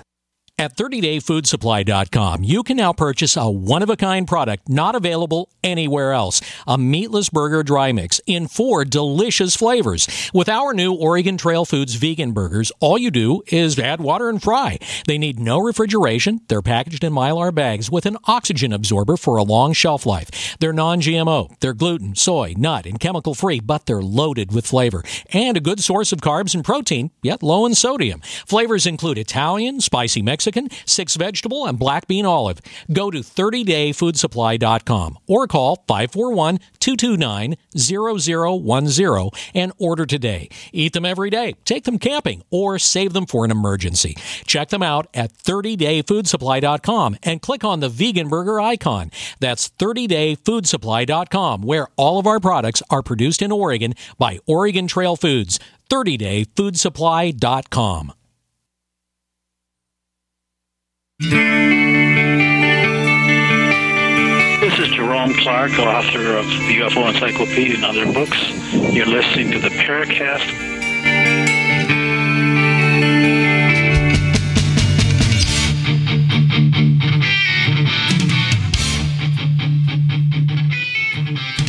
So we have the first director of the CIA working with NICAP and Donald Kehoe. We have all these events that may or may not have some kind of government disinformation connection. Certainly Maury Island, which we've covered extensively here in the Paracast. Certainly Kenneth Arnold's sighting may have been something merely conventional, a test aircraft. But you kind of think here, do you think that maybe the UFO mystery got out of control? That once these things started, once these stories were published, it just went to places that maybe the Rosetta group didn't know? Oh, absolutely. I think it mushroomed out of control. And once it did, they really had no way to contain it. So they sort of been just riding along this wave of, I don't know how would you describe it, but basically just intense public interest. Exactly. What would modern Americana be without UFOs, or without, a lot of the different things that surround UFOs? From the media to abductions and all these things that surround the whole field of ufology. But now, with abductions, I have speculated that some of the early abductions may have been mind control or drug experiments. I would say that may very well be. So I think that it may be part of this mushrooming, this inability to contain what started off as a myth that was created by mundane hands. I think we can actually see that, for example, even in the Ghost Rocket period, where I think that there were people in the military. Actually, this is documented fairly well. But there were people in the military that maybe thought, I'm talking about the British military, that thought that there was something extraordinary to these rockets. Again, I'm not saying extraterrestrial, but maybe a technology that was German, very highly advanced. And there was even, R.V. Jones has this very well documented in his book, where he describes where they recovered some fragments of an alleged ghost rocket. And when they sent it off to this British institution to be tested, the British scientists came back very excited, saying, "Oh, we found elements that were unique, that don't exist on Earth." And he said, "Well, have you tested them to see if they're just regular coal?" And they said, "Oh, we didn't think about organic material." So they turned around and tested it, and it turned out to just be a regular lump of coal.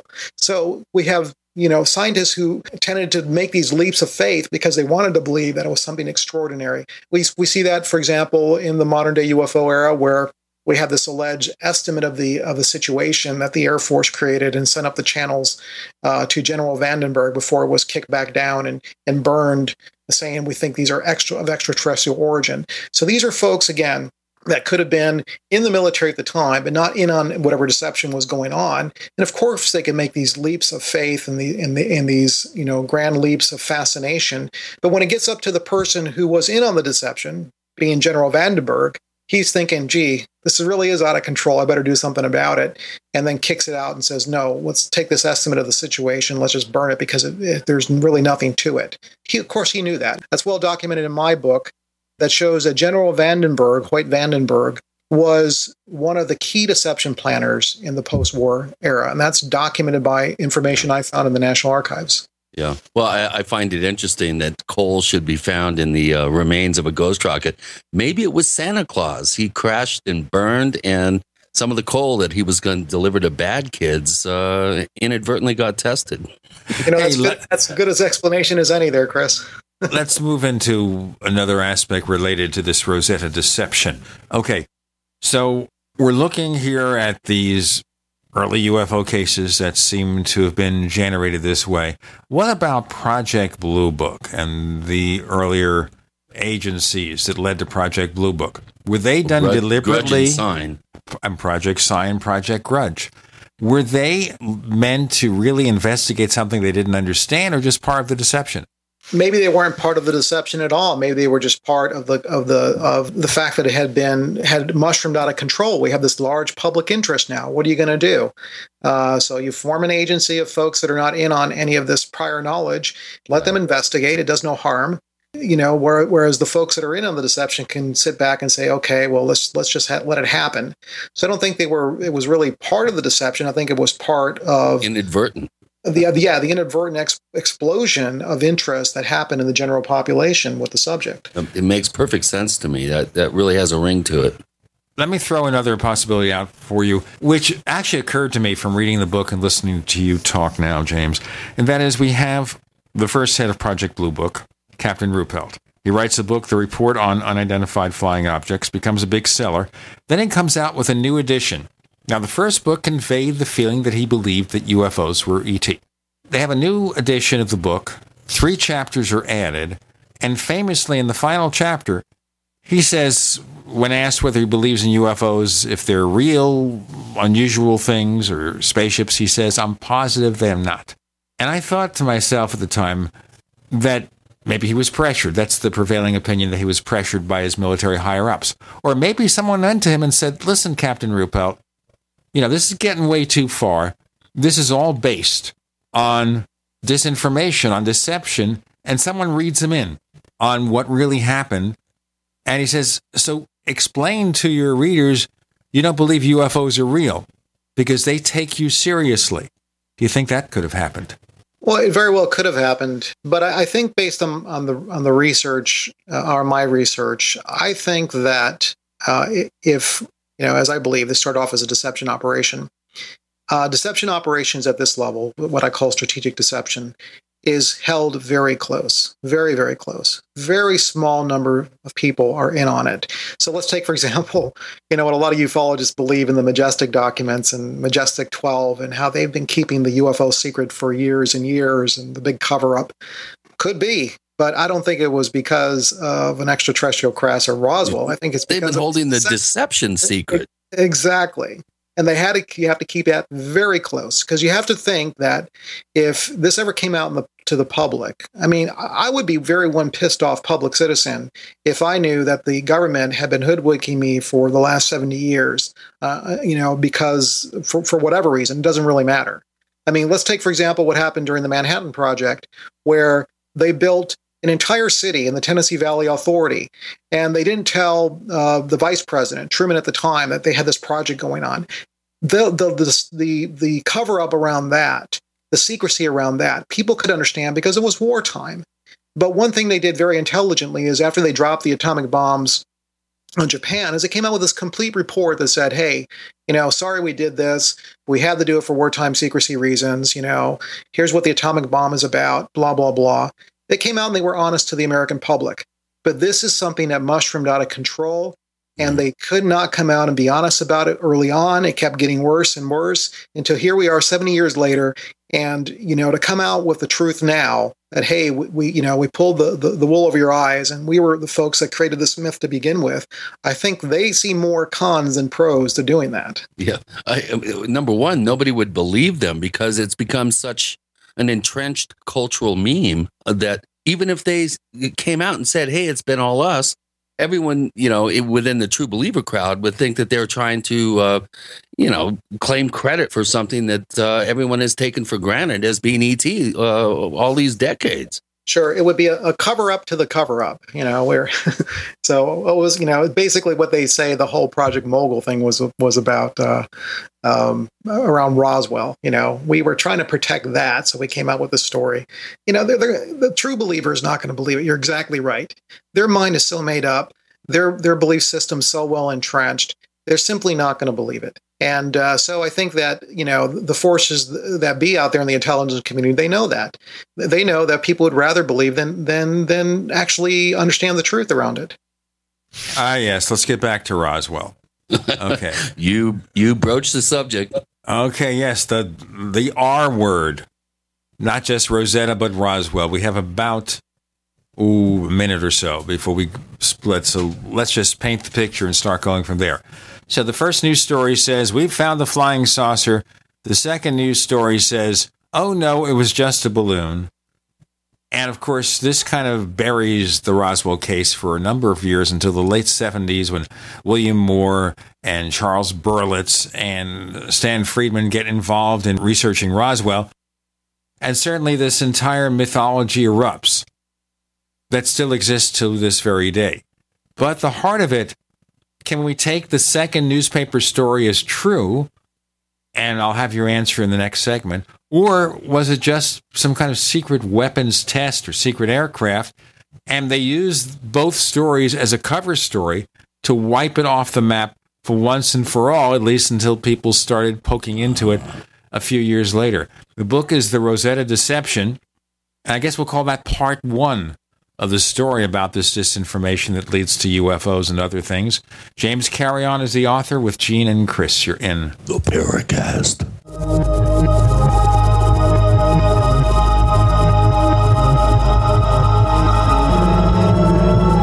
UnseenNow.com, proud sponsor of GCN. Unseen Now's unparalleled encryption tools keep your communications secure. GCN.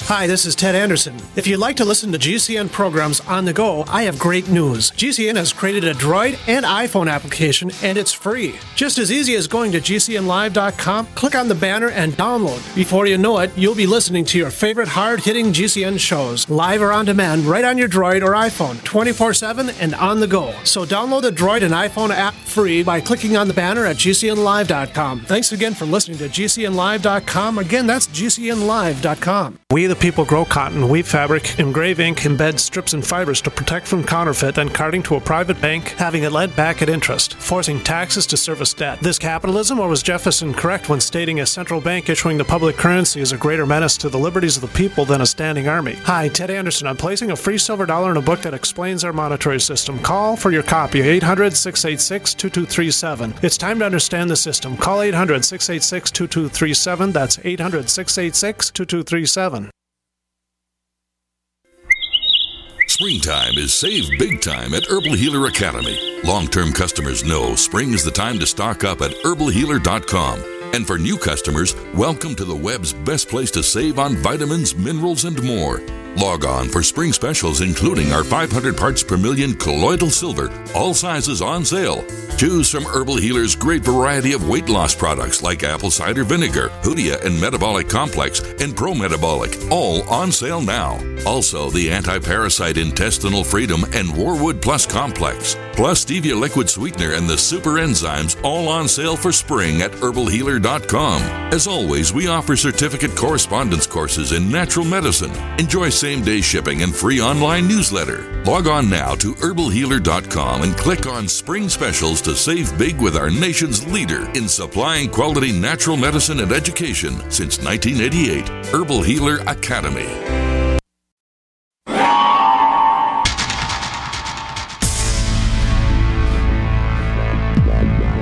Welcome back to the Paracast, the gold standard of paranormal radio. And now, here's Gene Steinberg.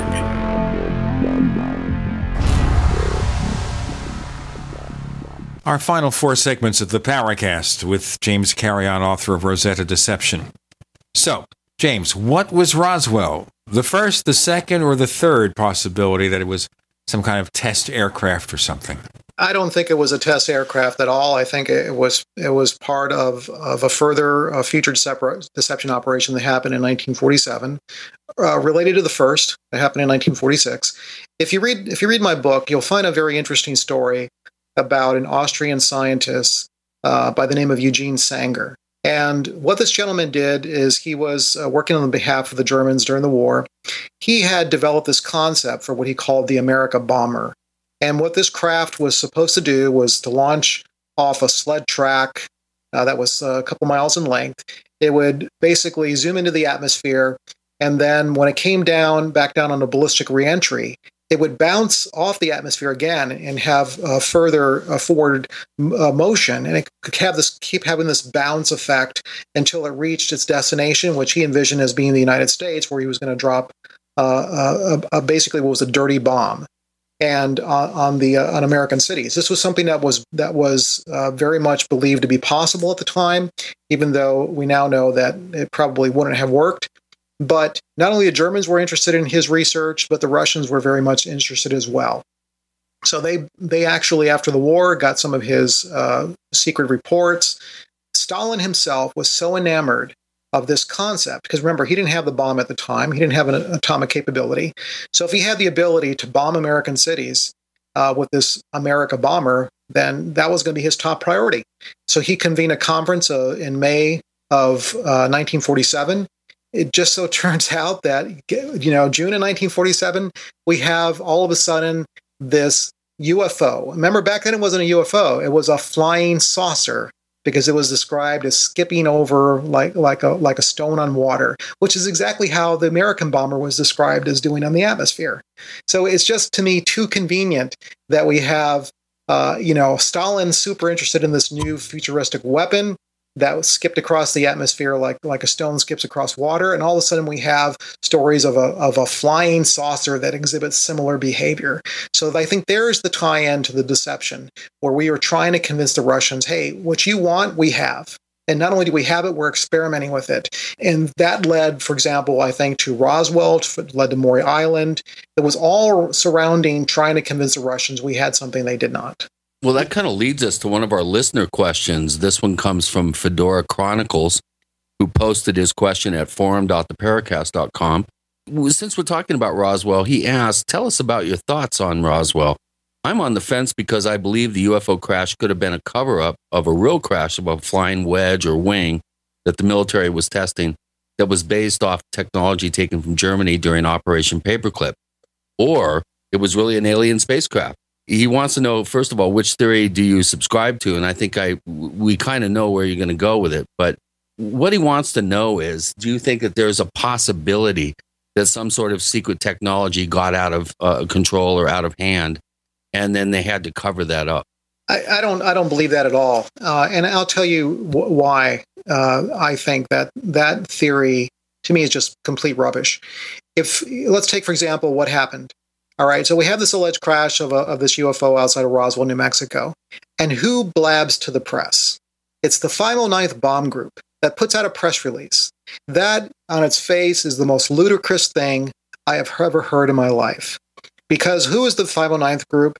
They're the same folks that dropped the bombs on Japan. They're the same folks that in 1946 dropped the bomb over Bikini Atoll. These are the folks that were of the highest caliber, the most intelligent, the folks that had to be highly trusted, because we're dealing with, the Manhattan Project and all this atomic weaponry. And they're the folks that are so well indoctrinated in keeping things secret. It makes no sense that they're going to put out a press release if they uncover any technology. That by itself is what actually, I think, more than anything, led me on this journey to try to understand what surrounded Roswell and Kenneth Arnold and Maury Island. Because as a person who's been in the military, who's had a top secret clearance, you keep your mouth shut. You don't go out there and put out a press release if something happened to crash that was of important national security use. You simply don't do that. I have another question here. This one comes from Bonaventure, who's been a longtime poster at forum.theparacast.com. He doesn't come out and ask very many questions, but he came out for you, James. And he wants to know if you think the UFO mystery is largely the creation of the military and the security agencies. absent deliberate deception, does any evidence remain that points to an extraterrestrial visitation? Well, I can tell you that my belief is that what the activity surrounding 1946 to 1947 was, from my point of view, a strategic deception operation. So definitely involving military intelligence agencies. But then that's a very interesting question, because this is where we get into the bucket argument. What I call the bucket argument is that people that are believers, or that truly believe in UFOs and extraterrestrial visitation, they want to have one bucket of evidence. Everything gets thrown into this bucket, right? From the building of the pyramids to the Foo Fighters to ghost rockets to Roswell to you name it, it all goes into one large bucket. And if you try to take anything out of that bucket, well, no, you can't, because all the other stuff in the bucket means it's extraterrestrial, or there's proof there. And I think that is not the way to approach the subject at all. I think you have to compartmentalize your research. I think you have to focus on your research into certain discrete cases and discrete timeframes. And really, you can't just pile up the evidence and say it all makes sense altogether. It simply doesn't. Because I'll be honest and tell you that I believe that there's life out there in the universe. I think the possibility of life not being out there is absolutely nil. Statistically, there is life out there on other planets. The question is, have they arrived here, either today, in the near past, or in the very distant past? It's very plausible that we had alien visitation way back whenever. Or it could be very plausible we have alien visitation today. So I'm not saying that that's not a possibility. I'm not saying that at all. What I am advocating is that the early days of UFOs, the modern day UFO era, 1946, 1947, that time frame, I don't believe had anything to do with extraterrestrial visitation. We have another question from Burnt State, who's one of our very active posters at forum.theparacast.com. And first of all, he compliments you on your website and all the great newspaper articles that you've dug up that report on the whole ghost rocket phenomenon. But he's very interested to know if you've made contact with UFO Sweden to get access to their many reports and government files pertaining to witness accounts of structured craft and rockets landing in lakes, crashing without debris. And he says that this type of phenomenon continues to this day. What do you think of their findings, and are you aware of their upcoming documentary on the ghost rocket phenomenon? I did come across their website and their discussion of this upcoming documentary, and I have not looked at their archives. In fact, I addressed it in my book. It's one of the areas I would really like to dig more into. It's been sort of an obstacle based on where the archives are at and the fact that I know absolutely zero Swedish, so there had to be some sort of translator involved. But what I did find out that I think was very helpful in my research was there was, in 1946, one of the ghost rocket sightings that made the newspapers all over the world had to do with the alleged collision of a ghost rocket with a military plane, a Swedish military plane, where 3 Swedish flyers died. Now, this made the newspapers everywhere, and a lot of ufologists point to it, say, oh, it was a real phenomenon, look what happened, there was this collision. But then what the Swedish researchers from the Swedish UFO organization dug up in government archives is that crash of that plane had nothing to do with the ghost rockets. It was made up. So part and parcel of this deception I'm talking about. So that gave me some confirmation of that time period. I don't know what goes on today in Sweden, and I really can't speculate. But I do know that back during that time frame, there's a lot of eyewitness testimony. There's a lot of alleged testimony around Roswell. And again, this goes back to deception. When you're dealing with deception, right, the fact that you're deceiving the public means that the public's going to report what they see. They're going to be honest about it. That doesn't mean the deception did not occur. It just simply means they're not in on the deception. It's the Rosetta Deception, the name of the book. The guest is James Carrion with Gene and Chris. You're in the Paracast. Neighbors, are you tired of dealing with a slow web hosting provider? Well, check out A2 Hosting and their screaming fast Swift server platform.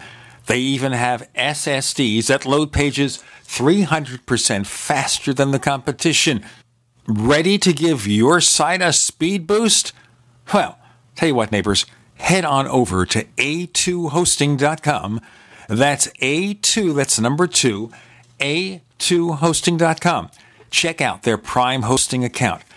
And get this, neighbors, They're even giving you an exclusive 25% off discount for all our listeners.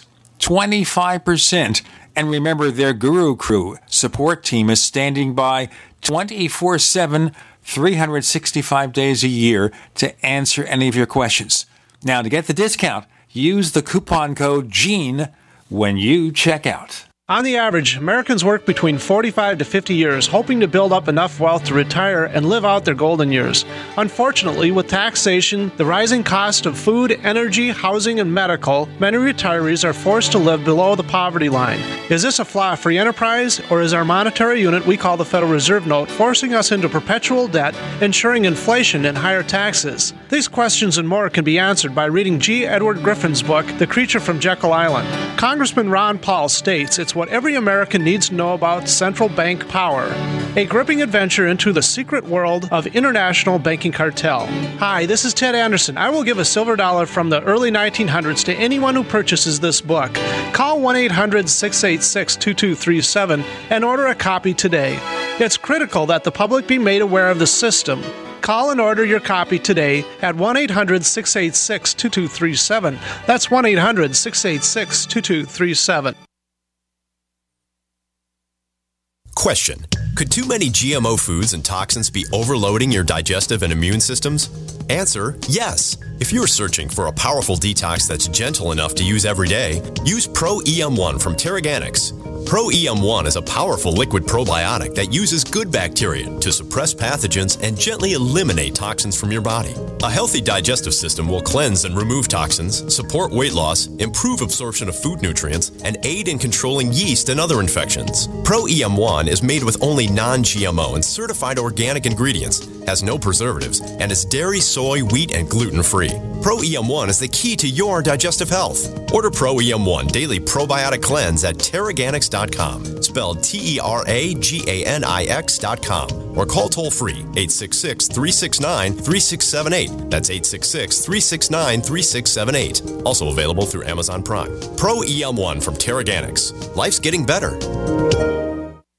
If you need to say happy birthday, happy anniversary, thank you, or simply I'm thinking of you, ProFlowers.com is the key. ProFlowers has stunning bouquets, like the best-selling 100 blooms for $19.99. Plus, ProFlowers will include a glass vase for free. Sending someone a wonderful surprise of beautiful flowers sent fresh from the fields is easy. Choose the bouquet you like, pick the delivery date, and each order is 100% guaranteed. Plus, all bouquets from ProFlowers are guaranteed to last at least 7 full days. Beautiful, fragrant flowers, picked fresh and sent to your loved one for lasting enjoyment. To get this incredible savings and send someone 100 gorgeous blooms with a free vase for $19.99, go to ProFlowers.com, click the blue microphone in the top right corner, and enter code PLOW. That's ProFlowers.com. Click the mic and enter code PLOW. We'd like to hear from you. If you have a comment or question about the Paracast, send it to news@theparacast.com. That's news@theparacast.com. And don't forget to visit our famous Paracast community forums at forum.theparacast.com. Now, just parenthetically, and there's a lot of things to talk about here, James Carrion. I mentioned some of the early abduction cases as possibly being related to tests in mind control or drugs. I mentioned specifically, and we've talked about it before, Barney and Betty Hill. But what about all those other abductions? You know, it's a real good question, because if I have to say, if anything really struck me as a mystery when I was head of MUFON, it really had to do with the whole abduction phenomena, for a couple of reasons. One, there's a lot of evidence, from the abduction transcription project that MUFON ran, where we basically partnered up with some hypnotherapists and some counselors so that we could record transcripts of these alleged abductees while they were being hypnotized, and understand that there was some commonality in their stories.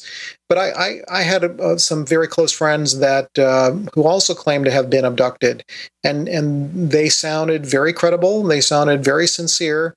So the experience itself seems to be based in sincerity. Where it originates, that I'm not sure. I mean, you mentioned mind control. You mentioned possible experiments. We know the CIA was very much involved in that type of experimentation. Some folks believe it to be of a religious nature. There are a lot of folks that think if you believe in angels and demons, that it's a demonic activity. So there are a lot of different explanations for it. I don't have an explanation for it. And I don't even have a terrestrial explanation for it, just because I have done no research into that area. But I do know that it's very intriguing. Chris. Reading the Rosetta Deception and looking at the very careful way that deception operations were conceived and enacted, if you fast forward, 60 years to a particular character that you had a bit of dealings with fairly recently, Robert Bigelow from Bigelow Aerospace, and the Skinwalker Ranch scenario, and of course the STAR program, or fiasco, I think might be a better term for it. Do you think that the intelligence operations have become so fine-tuned that they can literally run roughshod over any sense of an ET involvement, or use that ET involvement scenario as a cover for very real deceptive practices by the military, a la Skinwalker Ranch, for instance? Absolutely. I think that the large amount of mythology that surrounds Area 51, for example, a lot of that, I think, was originated in the military as an operation to just cover up what was really happening in Area 51, which was very mundane in nature. So I think that the intelligence establishment, the whole intelligence establishment, uses the phenomena, uses the mythology, uses the subject to cover up any number of mundane operations. I found that my involvement with Robert Bigelow and the Skinwalker Ranch, the fact that I basically paid my own way to go there and was refused entry on the ranch, that lack of transparency tells me that there's something else going on. I'm sorry, this whole subject is so muddied already. What you don't need is more cover up, more deception, more obfuscation. And when I started seeing that in the whole MUFON-Bass relationship, that's when I started to question, what's really behind all of that. And I voiced my opinions to the board and all of this history after that, because, they went behind my back and renegotiated that contract. So the bottom line being that I think this is very well known. If you think you can dance with these intelligence agencies and they don't want you to dance with them, you're never going to dance. The bottom line is there will be a way where you'll end up on the outside of that. So I think there is a very interesting dance happening between ufology and the intelligence organizations that have more to do with what the goals of the intelligence agencies are than a cover-up of extraterrestrial visitation. So what about MUFON in general? Do you think that organization is a bunch of sincere civilians trying to find out what's going on, or something that's advancing the disinformation? I don't think you can really label it that easily. I think there are folks that genuinely have, in the organization, they have a genuine interest in knowing the truth. I think there are folks in the organization that are very much true believers, and they discard a lot of evidence presented to them. I think I am disillusioned and very much have fallen out of favor of MUFON, just from the point of view of they've lost their way. Their motto is the scientific investigation of UFOs, and you would be hard-pressed to find anything that resembles science in that organization. I think that's reflected in this recent these shows that they're doing on Discovery Channel. It's almost embarrassing to watch, to see MUFON actually lower themselves to repeating mythology and repeating folklore and repeating outrageous allegations and not sticking to what they should be sticking to, which is pure science. I was just going to ask you what you thought of the show Hangar One and using very, very tenuous sort of pop culture versions of events, like, for instance, the whole story of Nixon taking Jackie Gleason down to Florida to show him alien bodies. Well, for the young person that wants to get involved in ufology, really has altruistic motivations to get to the bottom of this whole thing. Kind of the way I was early on in my life when I looked at these subjects. I mean, what do you tell someone like that? How can the average person who's getting involved in this for the first time, how can they separate signal from noise? How can they differentiate between deception and what are obviously real events, I think? I think that we're dealing with real events on some level. However, I agree with you. There's probably a good chance the majority of events that people are experiencing have a very prosaic and mundane explanation. What would you tell a young person getting involved in this morass of a field as a neophyte? Well, I would say, based on my years of exposure, is don't focus on the signal. Focus on the noise. There's a lot to be learned from the noise. It's almost, I've said this quite a few times, the absence of evidence is as telling as the presence of evidence. So if you go into this field with an open mind, you put aside your beliefs, you really look to see why there's so much noise surrounding this field. Pay attention to the noise. Pay attention to the characters that are in the field. Make sure that you check their sources. Make sure you check every single fact. You better be a fact checker, because if you're not a fact checker, you're going to be at the recipient end of disinformation, hoaxes, and just being led down the primrose path that a lot of ufologists find themselves. So the bottom line is, go out there with a sincere desire to know truth and to learn truth, no matter how hurtful that truth may be, even if it hurts your own beliefs. Look for that truth.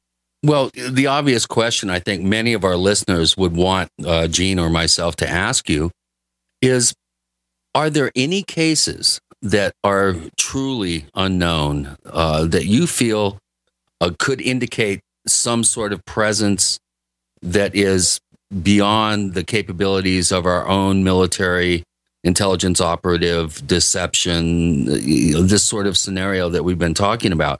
What are your favorite truly high strange cases? You'll answer that in the next segment, I hope. James Carrion joins us with Gene and Chris. You're in the Paracast.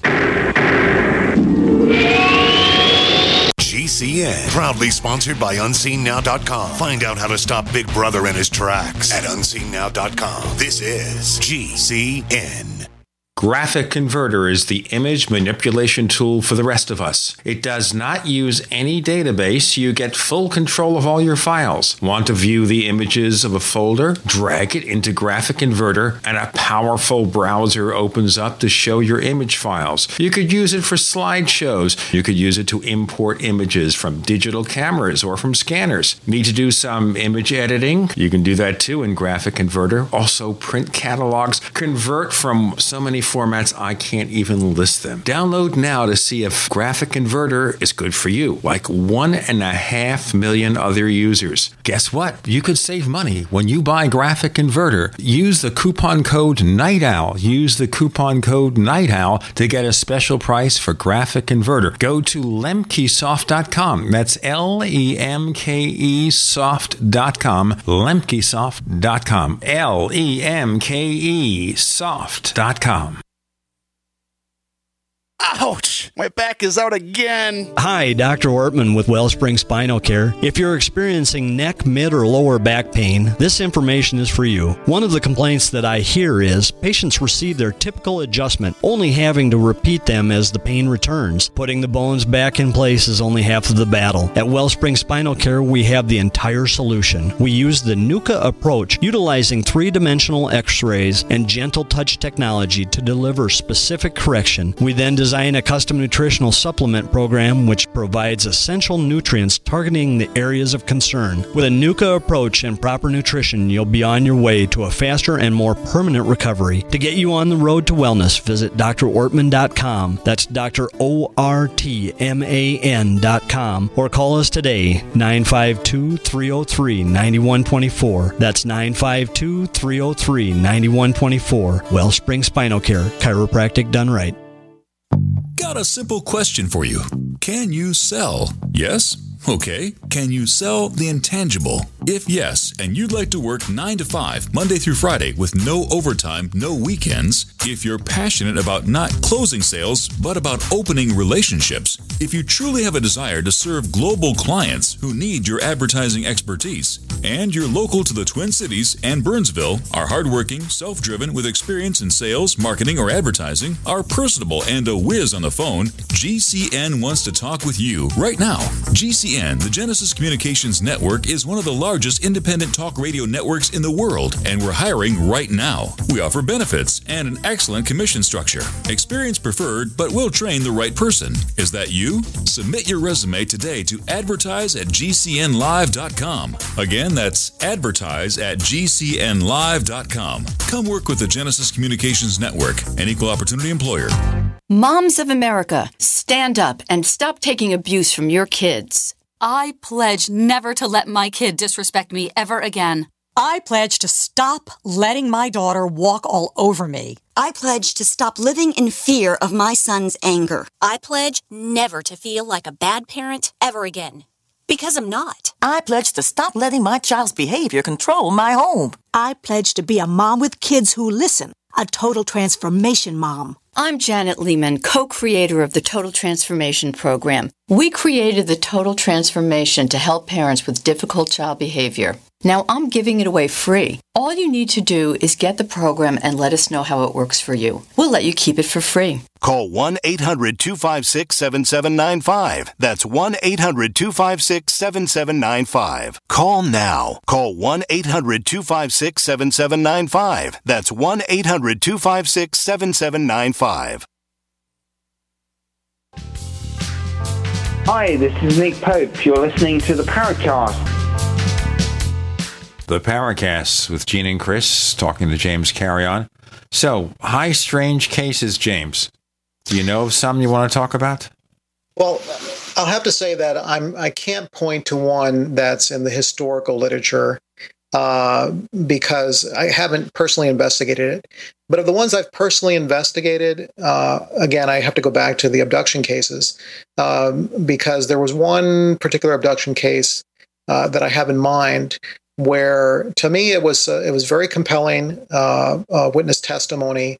These were folks that had no interest in notoriety, no interest in it being made public, and the way they described the events and the high strangeness of the events just was, to me, extremely compelling.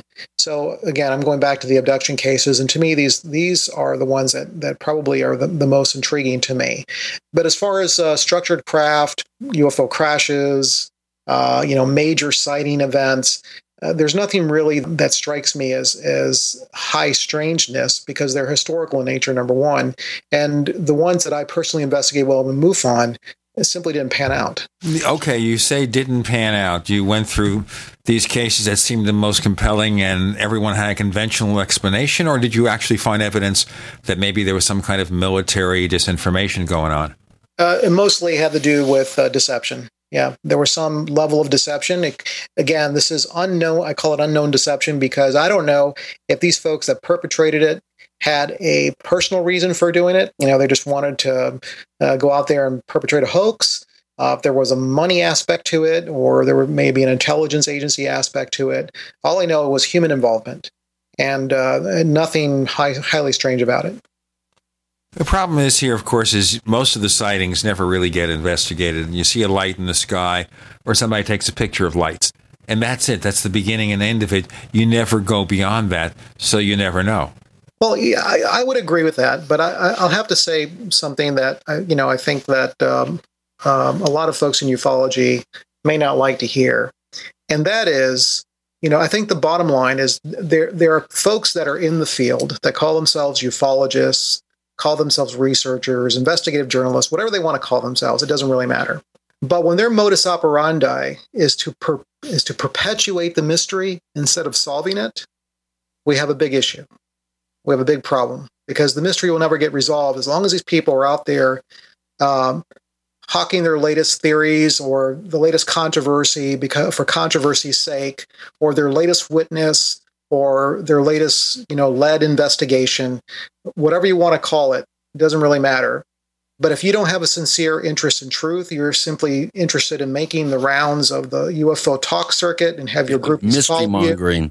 Exactly. You're part of the problem, not part of the solution. Well, do you have a short list for us? Any particular individuals that you'd like to single out? Yes, my short list is just pick any UFO conference out there and grab the speakers that are there, and that's my short list. Oh my God, no! I go out there and speak. That's a broad brush. Chris, do you have something to tell us?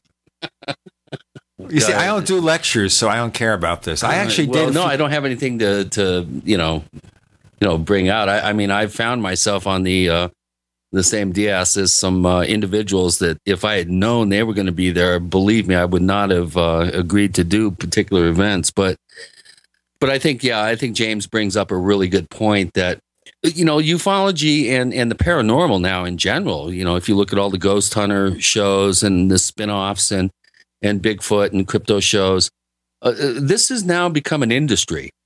And it's an industry that continually needs to come up with new titillating information, new, claims of events and that sort of thing. And you really get on a slippery slope and you're heading downhill real fast if you're, as James pointed out, if you're concerned with perpetuating a mystery as opposed to, coming up with some sort of solution, or at least a new way of addressing how to research these things properly. I think we've really lost sight of that. And James, it's a point well taken. I'm thinking also here of the case of William Moore. Now, William Moore was instrumental in the early research into Roswell. And then he confesses in this 1989 meeting at MUFON in Las Vegas that he was working for some government disinformation people. So do you think the whole story here is that Roswell, he was one of the people who helped perpetuate the Roswell myth? I think William Moore has a very interesting history and experience. I actually have been privileged to look at some of his papers that a lot of his research that he left to some ufologists. I don't think that he was part of the Roswell deception or even perpetuating that as much as I think he had a sincere interest in finding the truth, but he found himself the same place a lot of ufologists find themselves, and that is cultivating the inside source and thinking that if they get close to this inside source, this alleged government insider, to they're privileged in some way, and they can somehow they can win over their insider to tell them what the real truth is. So they're out there fishing for something, but at a high cost. And in this case, it was being actually willingly participating in disinformation campaign. So the problem is that you try to sell your soul to the devil, as what I'll say, you're going to end up on the losing end every time. You'll be discredited. People won't listen to you. They won't look at your research for what it really is. And honestly, I feel for William Moore because I really believe that he was a person who really wanted to know what was happening out there, and just got too close to an insider who used him. Maybe that would be a better way to say it. At least he came out and admitted the fact. Of course, it destroyed his credibility in the UFO field, so it didn't serve anyone's purpose, or did it? I don't think it served. Obviously, it didn't serve his purpose. That's for sure. Even though a mea culpa is a lot better than being in permanent denial. Right, I would agree with that. Or not even permanent denial, but just keeping it quiet. There are certain things that happen in the UFO field where people are doing things they shouldn't be doing, and they're keeping it quiet. And I mean, like for example, this involvement with Bigelow and Bass. And some of the things that went on around that, there has to be a very much a large amount of transparency when you're going to be involved in something of this nature. You can't hide anything. So, for example, when Bigelow hid the source of his funding and would only reveal it to John Schuessler on the MUFON board, that lack of transparency really rubs me the wrong way. That tells me there's something's being hidden for a certain purpose, and I don't want to be involved in that. Right, and John Schuessler is also, at the time, was on the National Institute for Discovery Sciences board as well. So a little bit of a conflict of interest at the very least. Exactly. But it goes back to, when you think you can cultivate the inside source and get somewhere, you really end up nowhere. I think the graveyard of ufology is littered with people who ended up wanting to learn the truth, but in the end, not knowing the truth. Right. Well, one thing I'd like to get into is when we come back from our break, is your thoughts on the Sherman Ranch or the Skinwalker Ranch case. I really feel that this is an important case. It may be a litmus test for the kinds of deception that you're referring to in the Rosetta Deception, your book, and also, a modern day version, a potential version of that kind of deception. And when we come back, what do you think of that particular scenario up there? Is it, as the Utes claim, is it some sort of, ancient sort of force that's, at play there? Do you think that Bigelow's involved as a cutout organization protecting some sort of military psyops? Do you think that it's a combination of several things? We'd love to hear your thoughts on that when we come back. The book is called The Rosetta Deception, and we're moving beyond that. And I kind of think we're helping him, James Carrion, work on book 2. We'll have to ask him about that. With Gene and Chris, you're in The Paracast.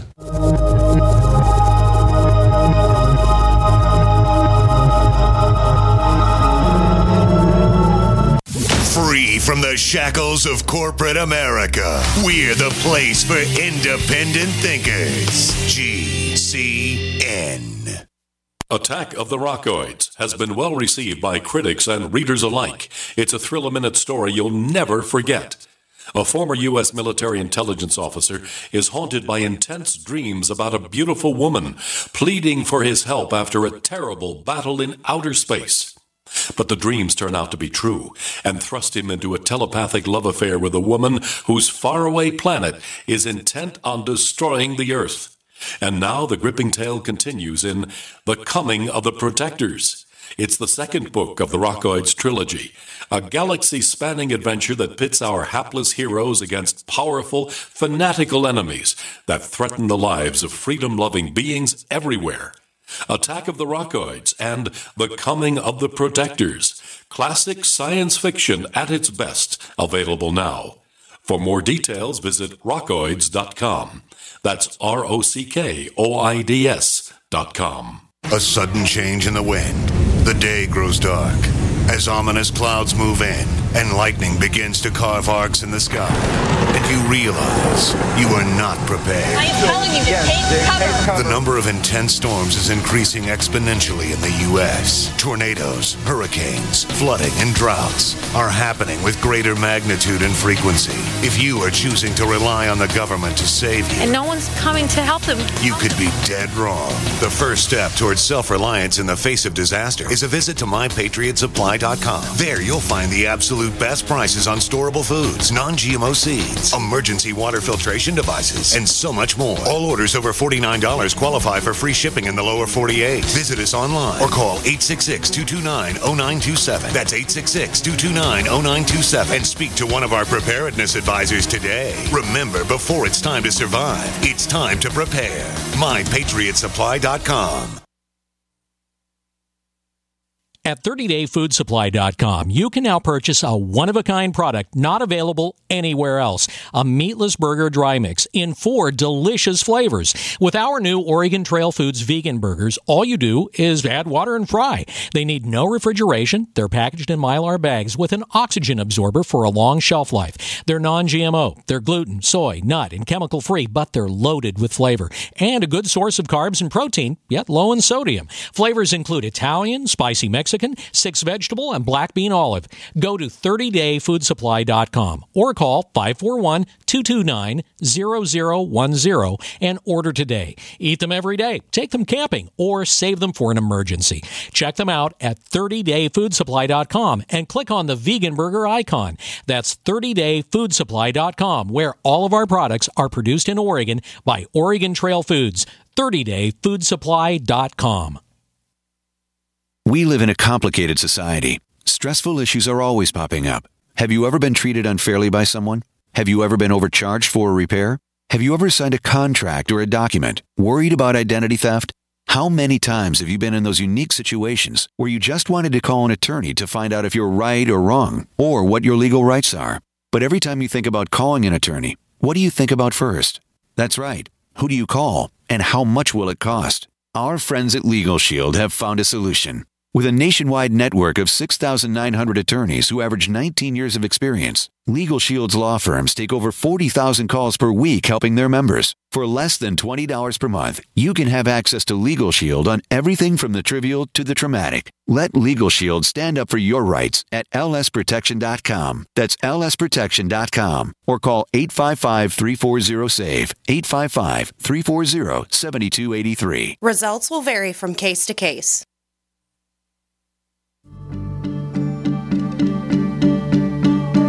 Hi, this is nuclear physicist lecturer Stanton Friedman. You are listening to the Paracast, the gold standard of paranormal radio.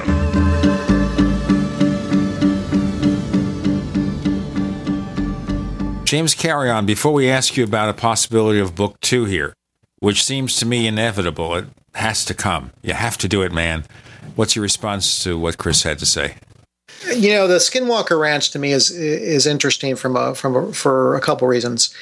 To me, the mythology, I'll call it mythology because I don't think what's written in the book is accurate. This is based on personal investigation when I went there and was denied access to the ranch, and then finding out that the brother of the original owner of the ranch, before it was sold to Bigelow, was very adamant in saying that nothing paranormal or strange nature happened while his brother was owner of the ranch, because he knows this because he was on the ranch many times. So I think there was a mythology built around that, in the same way that a mythology gets built around a number of different cases that end up on the silver screen as a true story. So, you know, it kind of irks me when I go into a movie theater now and the opening scene of the movie, it says based on a true story, because that tells me that somebody's going to embellish the tale and they're going to sensationalize it. And you know, sure enough, you know, you find out years later that the tale was embellished or something else was added to it to sell books or sell movies or whatever. And to me, that's what the Skinwalker Ranch really sounds to me, based on my personal investigation. When I went there and did investigation around the ranch and talking to a lot of folks that lived around the ranch, there was more alleged strange things going on 20, 30 miles away than there was happening on the ranch itself. So there's a mythology that was being built up. Why was it being built up? I think it had somewhat to do with, the mythology surrounding Area 51. Somebody wants to continue that mythology. The same way that the mythology is continued around Dulce, New Mexico, and underground bases, and a lot of the stuff that we hear about that really has no substantiation. Just because a billionaire owns the ranch and a book is out there written by, folks that allegedly were on the ranch, doesn't make it true. Well, do you want to amplify your answer? So do you think it's all just smoke and mirrors and there's no truth to any possible high strange claims of high strange activity there? I can answer that if they'll let me take my camper down there and let me stay on the ranch for a week. Well, one thing I must mention, James, is I did go up to the ranch before the publicity bandwagon kind of set sail. And I really did feel that Terry was very upfront with me. I did not get any sense of subterfuge from him. He seemed legitimately concerned about the safety of his family. And so there was enough there for me to, kind of get a sense that there was something very strange going on there. What it was, he didn't know. And, to this day, I don't know. It's a very complicated scenario.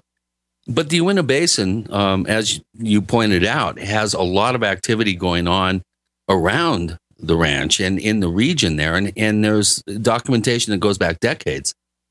What would be the motivation for some sort of military psyops program vis-a-vis using Bigelow and NIDS or Bass as a front cutout sort of organization?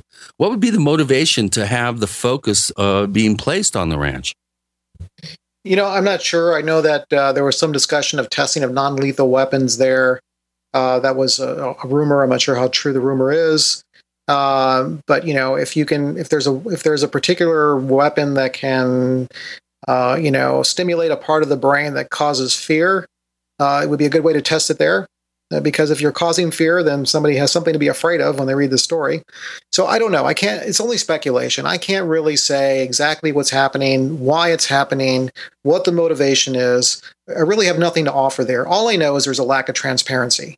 And this lack of transparency happened even back in 2008 when I was involved with the Discovery Channel on doing the shows UFO Over Earth. One of the things I proposed was, let's take the crew and go to the ranch. Let's investigate that. And we were flatly denied by Bigelow. So come on, if you're really trying to be transparent about what's happening there and to actually support what's happening there, what's wrong with letting a TV crew on there to document it? And that was denied. When I went there and investigated personally, I was also denied. So the lack of transparency and the claim of personal safety and all this, I don't buy it. All I know is that somebody's obfuscating what's really going on, and I don't think it has to do with protecting people's lives. I think it has something else to do. Well, do you think that it could possibly be sort of a red herring? Watch the right hand while the real stuff is going on, maybe in the region, but elsewhere? Well, absolutely. I think one of the things that really struck me was talking to somebody who's been on the ranch a number of times, that there was a discovery of these metal rods on the ranch. And then this gentleman was told by a NIDS scientist, Bigelow's organization, that they were element 114 rods, which ties into the whole Area 51 story. 114 or 115? I've heard both. Actually, I can't remember. Whatever was allegedly discovered by or seen by Bob Lazar at Area 51. Yeah, that's 115. Junior Hicks was the one that I think was the one that kind of was involved with the discovery of that particular rod, which I heard was equated to a tractor part. Well, but he was being told that it was element 115. Right. So somebody wanted him to believe that there was something highly strange about those rods. And where does that tie back into?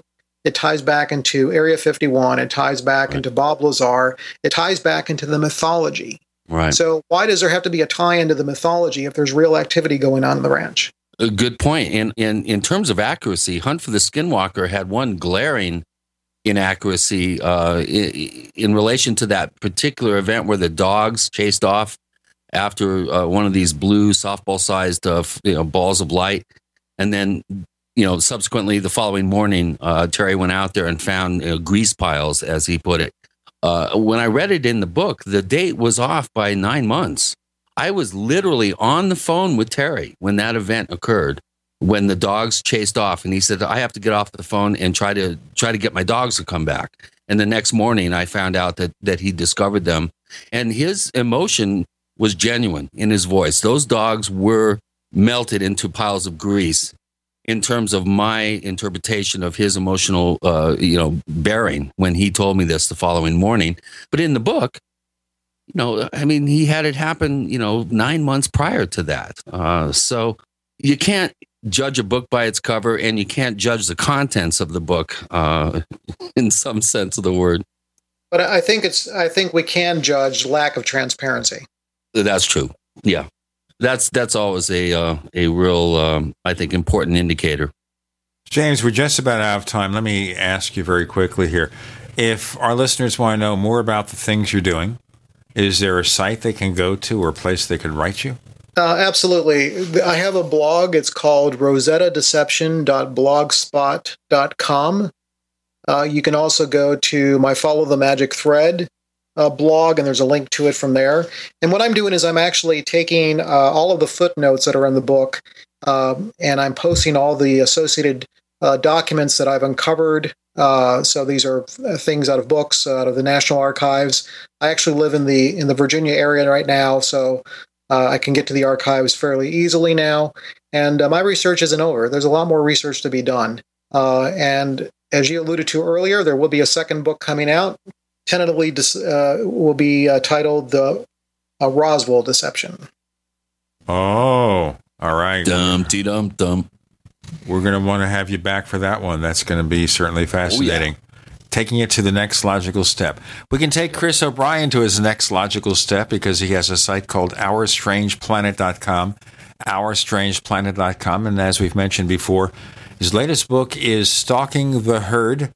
If you want a copy, yes, you can go to Amazon. But if you go to Chris's site to buy the book, he keeps all the money. Amazon, Jeff Bezos is a cheapskate. That's why he's so rich. Of course, I'll never get a book on Amazon after saying that. But seriously speaking, he will sign the book and he'll number the book. OurStrangePlanet.com. You can check us out on Twitter, where we are known as the Paracast. We are the Paracast on Twitter. We're on Facebook as the Paracast Fan Club. There are 2 of them, and nobody knows how to make them into one fan club without killing some of the information. If there's an expert out there, let us know about it. Or check our site, theparacast.com, where you can download every single episode of the Paracast, either in one session or many sessions. James Carrion, thanks for joining us on the Paracast. Thank you, Gene. Thank you, Chris.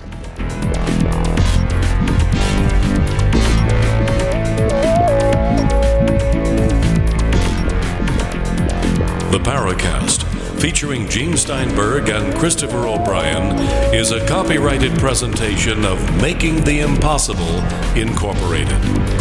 Tune in next week for a new adventure in The Paracast.